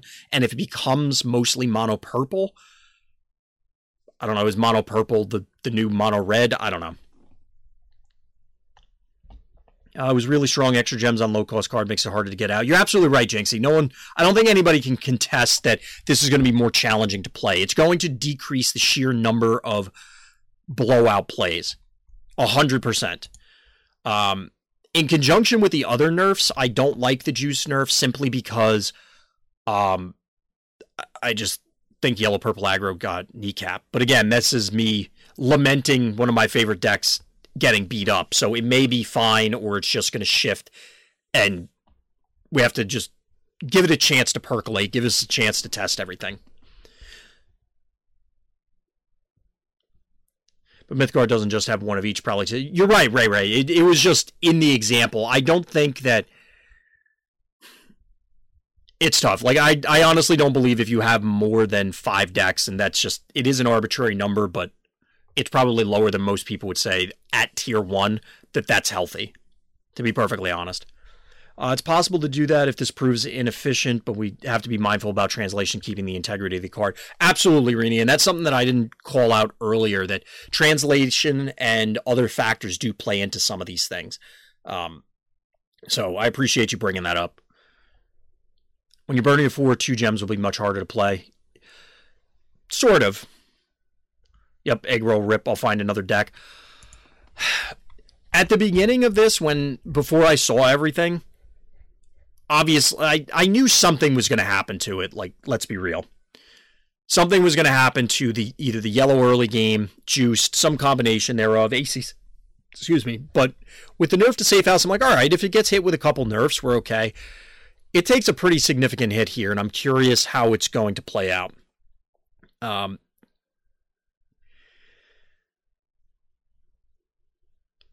I guess that's it. I paused for a second because I was trying to think if there's anything else to say, but realistically, I really do need to just play with yellow-purple aggro now and see how it does, because I have no idea what it's going to look like. So the next one up is Sister Spitfire, who's getting a few different changes here. She's losing a toughness or a health, whatever, and it's now going from a 4-cost minion that gets agile to a 3-cost. It has nearly a 60% win rate. 59.9. That's pretty close. Aggro-purple strategies in combination with other colors are clearly a bit strong. We also considered adding a gem, but its inclusion as a token for Xerxian Insurrectionist makes double gem cost undesirable. I don't know how much I would personally care about the last part, but I agree definitely with the first part. I lost a lot of games to random orange-purple rebels because they just go face. And in conjunction with other cards, I forget the 1-cost name that gives agile to the things next to it. You have an enormous amount of agile that potentially all comes out of hand that your opponent can't really prepare for. And as a result, you're doing a lot. I don't care about losing 1 health. That seems irrelevant. I don't know that reducing the cost here matters either. I'm very curious why. So I kind of disagree with Chad. I don't quite understand these nerfs. I understand the logic behind nerfing it in general. That makes sense. I don't understand these particular things because I'm not sure what 4-cost is in these decks that is no longer going to get agiled. It takes Kara out of the equation. I mean, I haven't seen blue-purple aggro tearing it up, but maybe that's something that I missed. Maybe people are playing this all offline and doing it. There are definitely 4 costs that get hit, obviously. Like all the nerfs, I'm stating the obvious, it's a nerf. There are things that worked before that won't work now. But I honestly can't think of a single card out of any of the aggro decks that I played that this no longer can target. I tore it up with blue-purple Valkyries once. It's possible. The card's still good. The aggro decks just don't play 4-drops. I mean, that's kind of the thing, Yodeler. Spitfire was commonly being used with Scion Sanctum Guard to push early lethal and orange-purple mid-rangey decks earlier than we like. See, that makes a lot of sense, Noah. I appreciate you volunteering, because when I'm thinking aggro-purple, I'm thinking yellow-purple. I'm thinking the aggressive rebel decks that, I mean, they'll burn beyond stuff, but they're 5-drops in even the more controlling rebel ones, or 4-drops, it didn't matter. If you're talking about something else, then yes. Spitfire nerf is not because of what it's doing in aggro. Like, aggro is good and it's in aggro, but it's not doing unreasonable aggro stuff in aggro. Gotcha.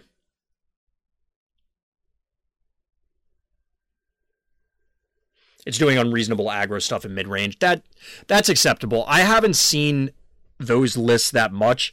I know Madoka, for example, was playing orange-purple on ladder earlier. I didn't watch, and by earlier, I mean the last couple days. I haven't watched those games all that closely or looked at the list, so I probably just missed what was going on there.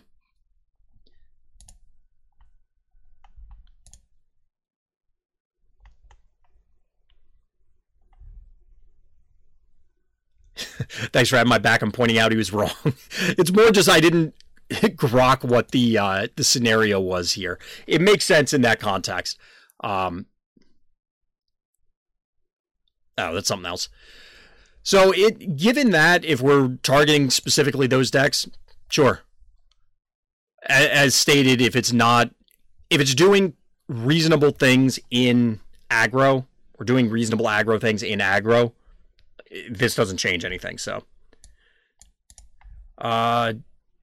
moving on, the stretcher. So, a lot of people mentioned it before. Kozinga now one-shots this thing. It has a slightly too high win rate given the passive nature of this card. Outside of Kozinga, the decks that this beats still can't interact with this, because you're going to play it and then protect it. Like the Ice Wall decks are just not, you play it into green-yellow Safehouse, assuming that's still a thing. They just don't pressure it enough, so I'm not sure. I don't know how much this matters. Outside of Kozinga, I don't know the other breakpoints, like how reasonable it is to try and get at this thing. This is another, I'm sure there's data to point it in this direction. I just don't know what it is, because the only time I've seen Stretcher and it actually did anything is out of the Ice Wall decks, and that was only in specific matchups. And like I said, those matchups still can't touch this thing. Good luck with that, Noah. That's going to be a rough evening then. Now I could go for some tacos. I think I'm going to put that on the list for dinner tomorrow. But yeah, Stretcher's fine. I like the card, actually, in general. It's just, I get where it would be super frustrating for people, so nerfing it in general, whatever. All right, Yodeler, have a good night. Take it easy. Thanks for hanging out. So last but not least, Thunderbird Egg. This is going from 2 energy to 3 energy before it hatches. 52.7% win rate.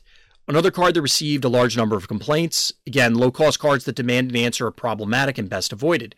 In this case, there was some debate over whether or not moving it to 3 energy would make it unplayable, and whether or not the better course would be to lower the stats on Thunderbird Ascendant. In the end, we decided to lean more into the flavor of the card as it is.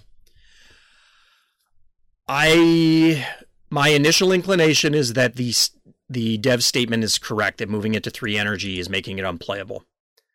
I am open to being incorrect. However, I've said it before on stream that I don't think Egg is really playable outside of turn 1. I pretty much always burn it unless it's a hand of I don't have a choice. I have to play the Egg, or it's the only way. I guess this is a way of restating it. I have to play it. It's the only yellow card in my hand, so on turn 2, turn 1 we go Egg, turn 2 we go Egg, purple 1-drop. Because that's just the way the hand worked out. It hatching a turn later, I think it's just never going to hatch against, I don't know, anything. I think aggro can now fight it, because now you could actually, going second, play something and run into it. So if you Venom Fang, it's a 2. You punch and blight. It goes to 1. I think it still hatches. We're also open to being incorrect, but Bird being nerfed feels like it's not a big impact, which is kind of how Egg should be. Well, I'm not disagreeing with the team, Rini. I don't want to pitch it that way. I probably overstated it. This is another one that falls in the category of, okay, all the arguments make sense. This card should not be snowbally. But right now, it does not feel like the reward for investing this, given the ease of removal, is worth it. Maybe it still is. I don't think maybe I switch back to Magpie Commando as the other yellow 1-drop. Piercing isn't as relevant than the hatch, if it ever happens. I think hitting the stats would have been better. Like, given that is the other mentioned one, it's easy for me to say, well, I don't like this one, I like that one more. But we'll have to see. I feel like it's just, by the time it hatches, even if it does, it's almost irrelevant at that stage. Like, the game has arguably been decided. I'm not sure. I'd like to believe that this does not turn this egg into an omelet, but maybe it does. Now you're fine just saying it's a challenge. Absolutely. I kind of wish it had Death Rattle instead. Honestly, I like the hatch mechanic more than a demise. I honestly do. Don't get me wrong, I love things with demise effects. I think they're really cool, and I still have a respawn deck that I keep tinkering with, and it's just never come together. But I like the idea of it hatching in this fashion. And I get that it's super snowbally. I think I would have been okay if it kept the same stats and only hit the minion in front of it, as opposed to hitting face, or only hit face and didn't hit the minion in front of it, or something like that. I think this is just going to be too slow, but I'm willing to be wrong. Any card that must have immediate answer early should be tinkered with. I'm curious as to what these changes will do to my decks. I somewhat agree, Ray. I somewhat agree. Like, I get it. I don't know if this was must answer. Like, I've won plenty of games where egg is hatched. I've lost plenty of games where egg has hatched. Like, in its old form, yeah, it was really strong. But there were a number of other things going on in the meta at the time. I think this is... I don't know. Of all of the nerfs, I mean, Doper hits most closest to my heart because it's my favorite card. But I think this one I disagree with the most, but I can defend the changes. And at the end of the day, if yellow-purple aggro or yellow-based aggro dies off, okay, we'll live. Yeah, Demise is just fun, but I think it's more true to an egg to hatch over time. Right. Hell, I'd be okay with 2 health, even if that means it died to a fart. That was actually something I talked with people offline. I would not want it to be 2 for all the same reasons that I don't like the Doper and other things at 2 health, because you're just gonna die. And especially with the egg, the fact that it did nothing, like Doper, okay, well, if it got him 1 hit, at least it got in a hit. This thing will just die, even if your opponent waits, if it were 2 health. You know, like, it gives them way more options, which clearly lowers the playability. The issue with Transform is the auto heal. Yeah, I mean, I like the auto heal on Transform. I think there needs to be another keyword that is Transform, but don't heal, don't remove status effects or whatever. Like, it's Transform, but you don't get all the extra benefits. And then that can be applied to things. So I think it's valid to have this and then just have the granularity between the effects. All these trouble cards only need nerfs because Transform heals them up. You're probably right, Rainey. If you crack the egg, is it kill? I'm not an ornithologist. I'm not a birdologist. But I would assume that's true. Although this is a Thunderbird Egg, so maybe the biology is a little different. But yeah, Chort Stag, I kind of agree with you that the transform is making this, and that's why I kind of wish that it was, because if you had that granular step, you could put transform on the higher end cards and be like, all right, well, you're paying more for them, you get extra benefits. Whatever this middle transform is, you put it on Thunderbird Egg, you put it on Believer, you put it on whatever's early game so that it isn't as crushing. It's, I transform and I get cool stuff. Maybe it offsets some of the things because you get stat buffs, but it doesn't completely negate what's happening. But yeah, that's been a discussion that's come up in the past in relation to all these things. I remember suggesting adding a non-heal transform months ago when people were first complaining about Believer and Egg. Yeah, a lot of these discussions are going, I don't want to say in circles, but they are coming back to certain things. And that brings up a point as I kind of like do the general summation thing, is that I definitely saw people throw out in Discord, oh, well, this was the change that I suggested a while ago. And not saying you Zith one, but just in general, it's like, oh, well, the rhinos finally listened. It's like, I know it might feel good to say, see, I told you so. However, let's be real. They both saw and heard the suggestions before. There's just no way to miss them. They come up all the time. I trust that the devs are listening to everything. I really do. Additionally, there are reasons beyond what most of us that would consider ourselves competitive players consider most of the time when it goes into making these changes. Some of them are game related, some of them are not. Additionally, the changes may not necessarily be appropriate given the context of a number of different things, and it takes the iterative approach to truly get there. Making some of these changes a few months ago without having some of the other iterative changes to other cards and these ones may have produced something worse. So, like I said, I'm not trying to point fingers at anybody, but I think it's important to not just jump to the I told you so meme, because yes, that will happen sometimes. Everybody's human. The devs are human. Maybe they made a mistake. Maybe they made a lot of mistakes. I don't know. But it doesn't necessarily mean that a mistake was 100% made. It could be very much intentional, and there's a reason behind what appears to be madness, or reasons, and often they're very valid.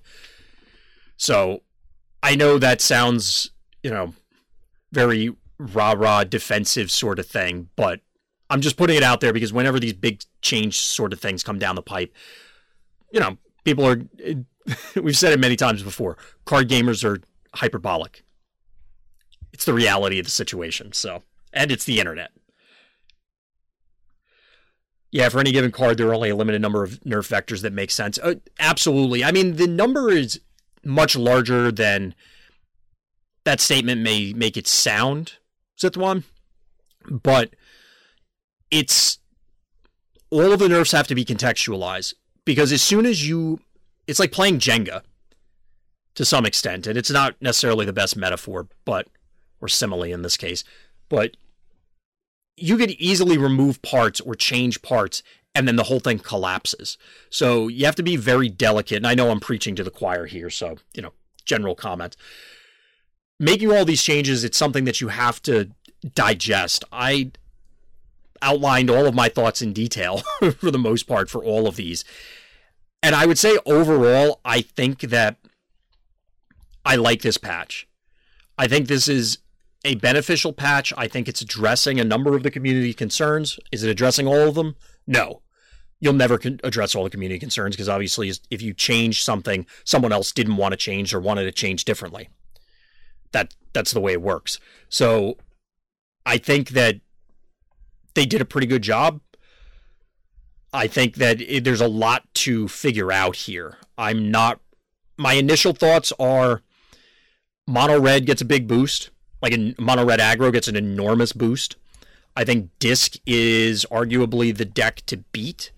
Now, I think its matchup against mono red is probably very bad. So that leaves room for a third deck that munches mono red but loses to disc to exist.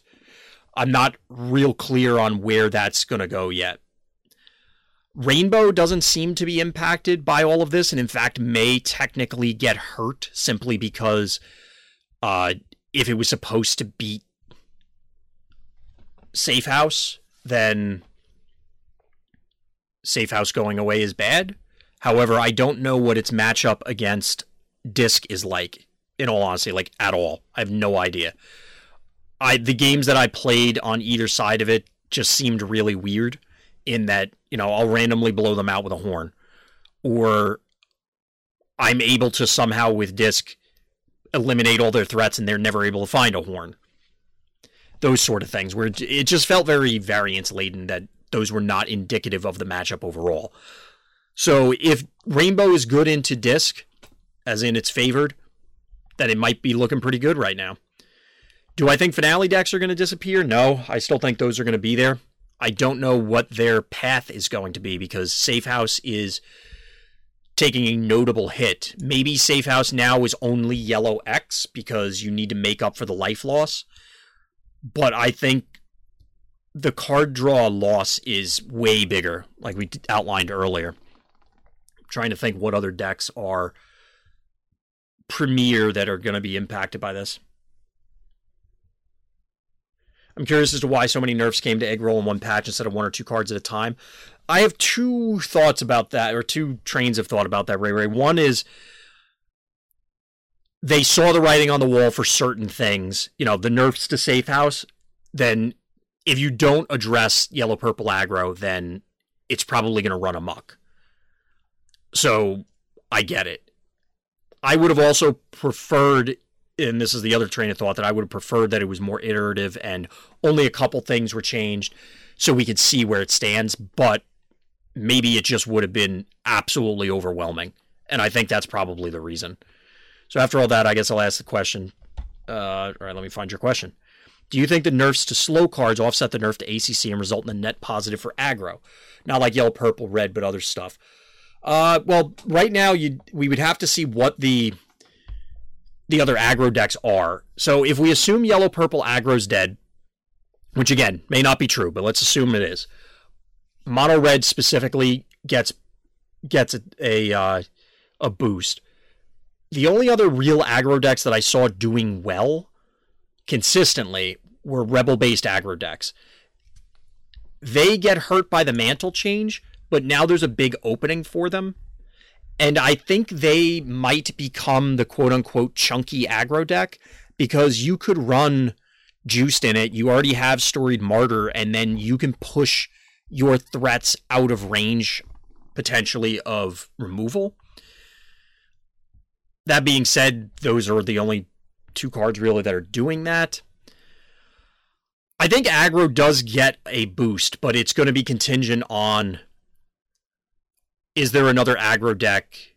Like if we're talking in the aggregate, is there another aggro deck outside of mono red that's going to fill the void left, by yellow purple aggro? Because I think that one got pared down in unison. Again, pending the sunrise sundown thing. That is just so big I can't understate how enormous I think that change is going to be. I have to see this in action to really grok this is going to do to the matchups. So hopefully that answers your question, Bones. I talked about all that stuff in great depth last week. Nerfing Safehouse and not nerfing aggro, specifically nerfing ACC, would not have left the game in a good state at all. Yes, Noah did bring that up in Discord previously. I went out of my way to get feedback this past week and wanted to make a big adjustment because we have multiple things that are problematic and complained about. I had more cards. I was looking at that too, so the explanation post has more of that data-wise. Okay. Oh, Rini, are you saying there's going to be another post explaining this, or are you a little confused by that last part? I'll be honest, I didn't pay much attention to stuff before I joined, which was like 9-ish days ago. Oh, that would explain it, Bones. That's fair.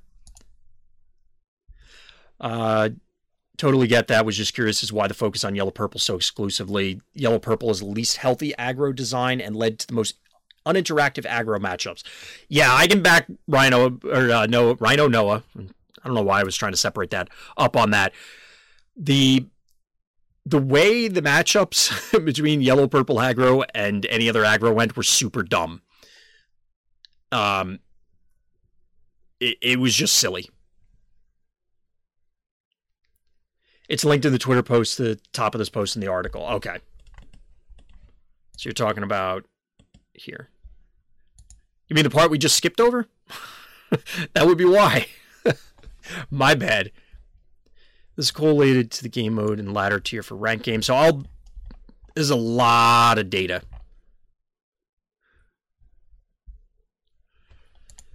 Maybe not a lot of data, but it's a significant amount of data. I'm trying to skim it to see if we can... For that, we want to delve into the cards that we mentioned in the survey that we're not planning on touching at this time. Before I get into that, briefly go over methodology. Primary metric is win-loss record for every card in played decks. That is collated by game mode and ladder tier. For the purposes of analysis, we primarily looked at mithril and ranked and above ranked games. We also examined stats for all ranks and game modes to sanity check. Okay? Number of times a card is included in a particular deck isn't measured. Generated cards, aka tokens, don't count. Whether or not a card is played during the game is also not considered. This is an attempt to account for the fact that there are many cards that are primarily played situationally. In doing so, we assume that players in higher tier ranked games will intelligently curate their decks over time. Okay, so that answers a question from earlier tonight. I like this patch. I think the game will be healthier for it. I'm optimistic about this patch. I really am. I do like it overall. No need to go over each. Yeah, I wasn't planning to, Rini. I just want to take a peek at it. We can have it up on screen. Hopefully this is legible, by the way, since it's fine when I'm looking at it, but I don't know if it is for everybody. Furthermore, we only consider data for which we have enough samples and correlate win rate against the overall win rate for the color as well as other cards in that color. Finally, it's worth noting that we don't only consider win rate. Very important and good to hear. We also consider the overall character of the card, whether or not it tends to bog down the game, how unfun it is to play against, etc. Okay, so what about the cards that people brought up in the survey that we decided not to alter this round? Here they are. Okay. Interesting. So, Bald Mountain, Insta Beast. I'm calling out the ones that say watch list. I would recommend anybody out there in chat, or if you're seeing this on YouTube later, take a look at the Mythgard official site, mythgardgame.com. Check out this blog post. There's a lot of data here. I can't reasonably go through this. Nobody wants to hear my voice at all, let alone now, and this is going to be even more so.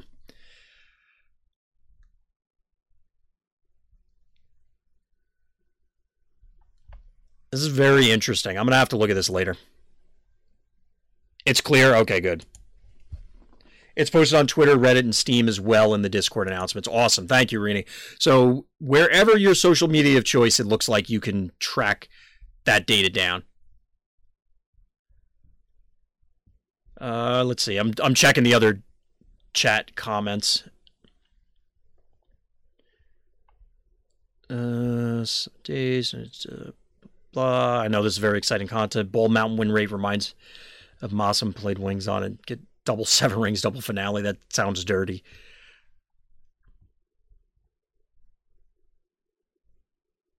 Me not playing Believers skewing the numbers. I told everyone for a long time that no individual experience is indicative of the game overall. Of course. Absolutely. Yeah, overall thoughts, I like this patch. I think it's going to be positive going forward. Now, that's couched, again, in... I know there were a lot of people that were unhappy with the state of the game at various points, various cards, like we've been going over, as outlined in the blog post. I was still having a lot of fun before. I think I'm going to have a lot of fun after this balance change. There's a lot to dive into, and there's not a whole lot of time before the Open, which was something that I said at the top we were going to talk about, and then I never actually got to. So somebody way back, like 76 days ago, had said that they were surprised or weren't happy or whatever. They were commenting on it being so close to the Open. And I mentioned this I think literally yesterday on stream, that I think if a pre-open balance patch was going to happen, it needed to happen today/tomorrow, which is what's happening. So I think it's fine. I think for me personally, I'm going to have some real life stuff that's going to interfere with testing, but I think it's valuable. There's a decent amount of time to test. It's a lot. It's a lot, and it's verging on this is too close for me, but I'm not sure. I think given the heavy-handed nature of some of these changes, it's actually beneficial because it's going to cut down on things to try, or you could find out things very quickly. All right, take it easy, Bones. Have a good night. You too, Ray Ray. It's, would I have liked to have seen more time? Absolutely. Is this an acceptable amount of time? It probably is. It probably is. But it's definitely going to stress, I think, a lot of people that are in quote-unquote mid-tier competitive status. So if you just hit silver and you're like, oh, I qualify for the Open, I'll play. Does this affect you? Probably not. Realistically, unless you were a hardcore card gamer coming in explicitly to play in the Open and then you bought all the cards, you're probably playing whatever you have. So I don't think it's going to matter. If you're a super bleeding edge competitive player, you're probably going to spend the next 2 weeks hammering out a gazillion games anyway. I think the people that are not quite there investment-wise, time I'm talking about, where it's just, I can't justify putting in a ton of time. They won't have the games to observe from the bleeding edge competitive players necessarily. I think those are the ones that are going to suffer the most, which does suck, but there's always something. It affects people to put together spreadsheets and spend all weekend trying to pick a lineup. Yeah, I do that, but believe me, I would be on the fence about what I'm going to pick anyway. But yes, it does change a lot for me. Checking some other chat stuff. It's also important to remember that there will never be a point in this or any other card game where the game is perfectly balanced. As happy or not as a list of changes makes any given person, there will always be something else that pops up in the wake of changes that will become the new outlier. Absolutely correct, Noah. And that's something that I think it's a tough pill to swallow and accept. You can get very close to perfectly balanced, or some people will say they played games and metas, I know I have, that they feel are perfectly balanced.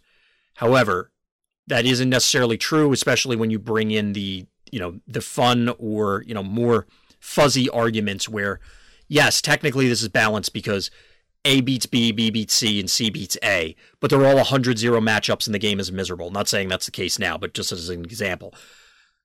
That's balanced, but that's not a good game. So there are other concerns. This tourney would be very fun to watch. Yeah, I think it's going to be exciting. Play checkers if you want perfect balance. I don't know that checkers is perfectly balanced. I feel like it's kind of like chess where going first has a significant advantage. I'm not clear if that's true because I haven't played checkers in like 1,000 years. I played chess more recently. I guess Go would be the better one, and I don't know if there's data on that, just because I don't know the game as well. Goal for the next 2 weeks, find the outlier and play in the OC. Well, yes. Got to take off for a bit. Please shoot me a DM when you're finished tonight. Okay, cool, Noah. Definitely hit you up. I'll probably be closing up shortly anyway. Not correlating people's feedback versus the work I put in is very hard. I can sympathize with you, Rini. And that's why I keep harping on people need to make sure they take a step back, take a breath. Things don't get done overnight. Things aren't done instantaneously. There's a lot of effort that goes into this. So the efforts are appreciated. But to the doctor's comment about for the next 2 weeks, find the outlier and play it in EOC, that actually brings up an interesting discussion that we've had before. And since, like I said, I'm probably closing up soon because it's a school night.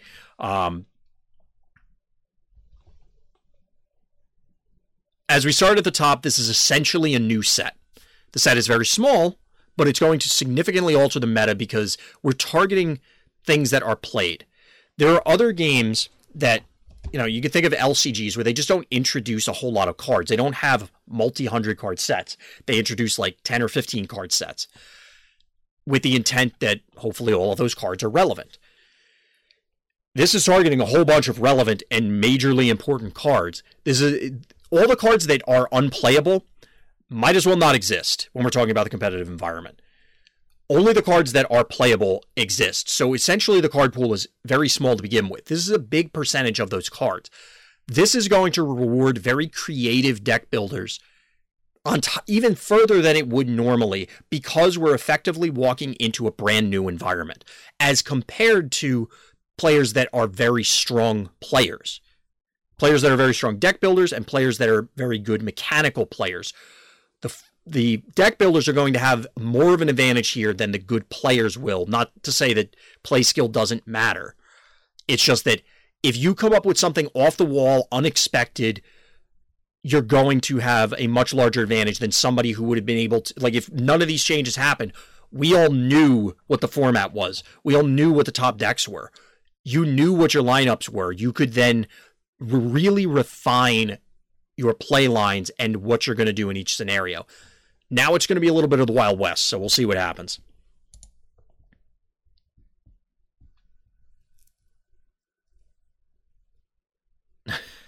Hence Dr. Traffic. But yeah, this is interesting. I can tell you this coming weekend, which, by the way, let me check it in client. I'll have to pull this down.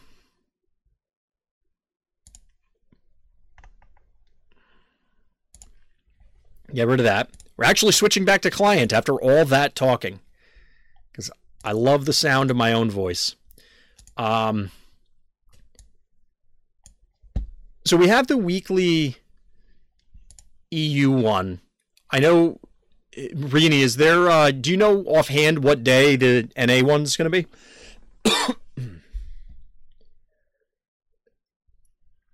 As you'd imagine, talking for that long, my throat is getting dry. So I did not make those. Noah does those. Okay. So,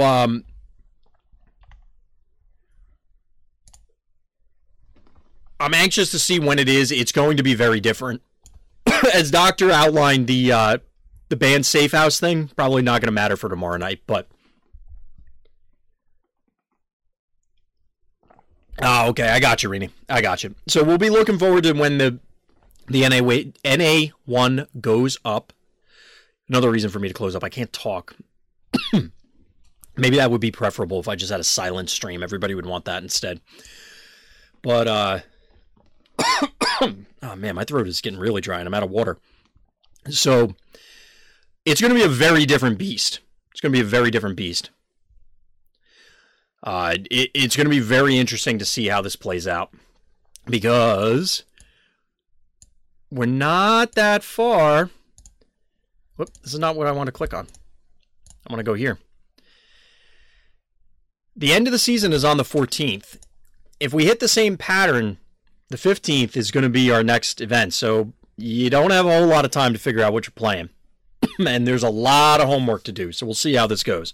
But since my throat is actively rebelling against me, I'm going to close up shop. Unfortunately, there's nobody streaming Mythgard, but I appreciate everybody that hung out. It was a lot of fun. Shout out to Bones for the follow, even though they're gone. 15th is the next event. I'll spoil that now with a better announcement coming tomorrow. Sweet. Thanks, Noah. You heard it here first, folks. Well, if you're watching this on YouTube, it's already been called. But anyway, I'm going to close up shop. I need to go get some more water. Got the scoop. There we go. It's rebelling against you. Time to get in your safe house. Yep. No, I need to go get my Triforged troopers to save me. Something like that. Anyway. You can raid Aether and tell him there's a balance patch you should look at. What is Aether SSB his channel? Well, I meant both, Rini, actually, because I wasn't sure when the official one, but also the NA one we were looking at. Let's see. I thought I followed Aether.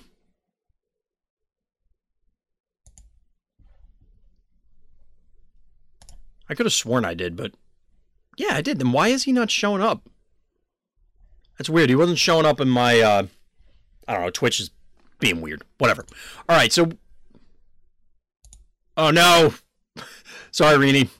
I only have Mythgard Hub whitelisted right now. My bad. But I'll raid Ader. Somebody let him know, because I desperately need to get water, so I'm going to run upstairs. Somebody let him know that there's a balance patch when everybody heads over there. Sorry about that, Rini. But we're going to do the usual sign-off, because, as always, everybody, thank you for listening. Thank you for watching. And Black Lives Matter.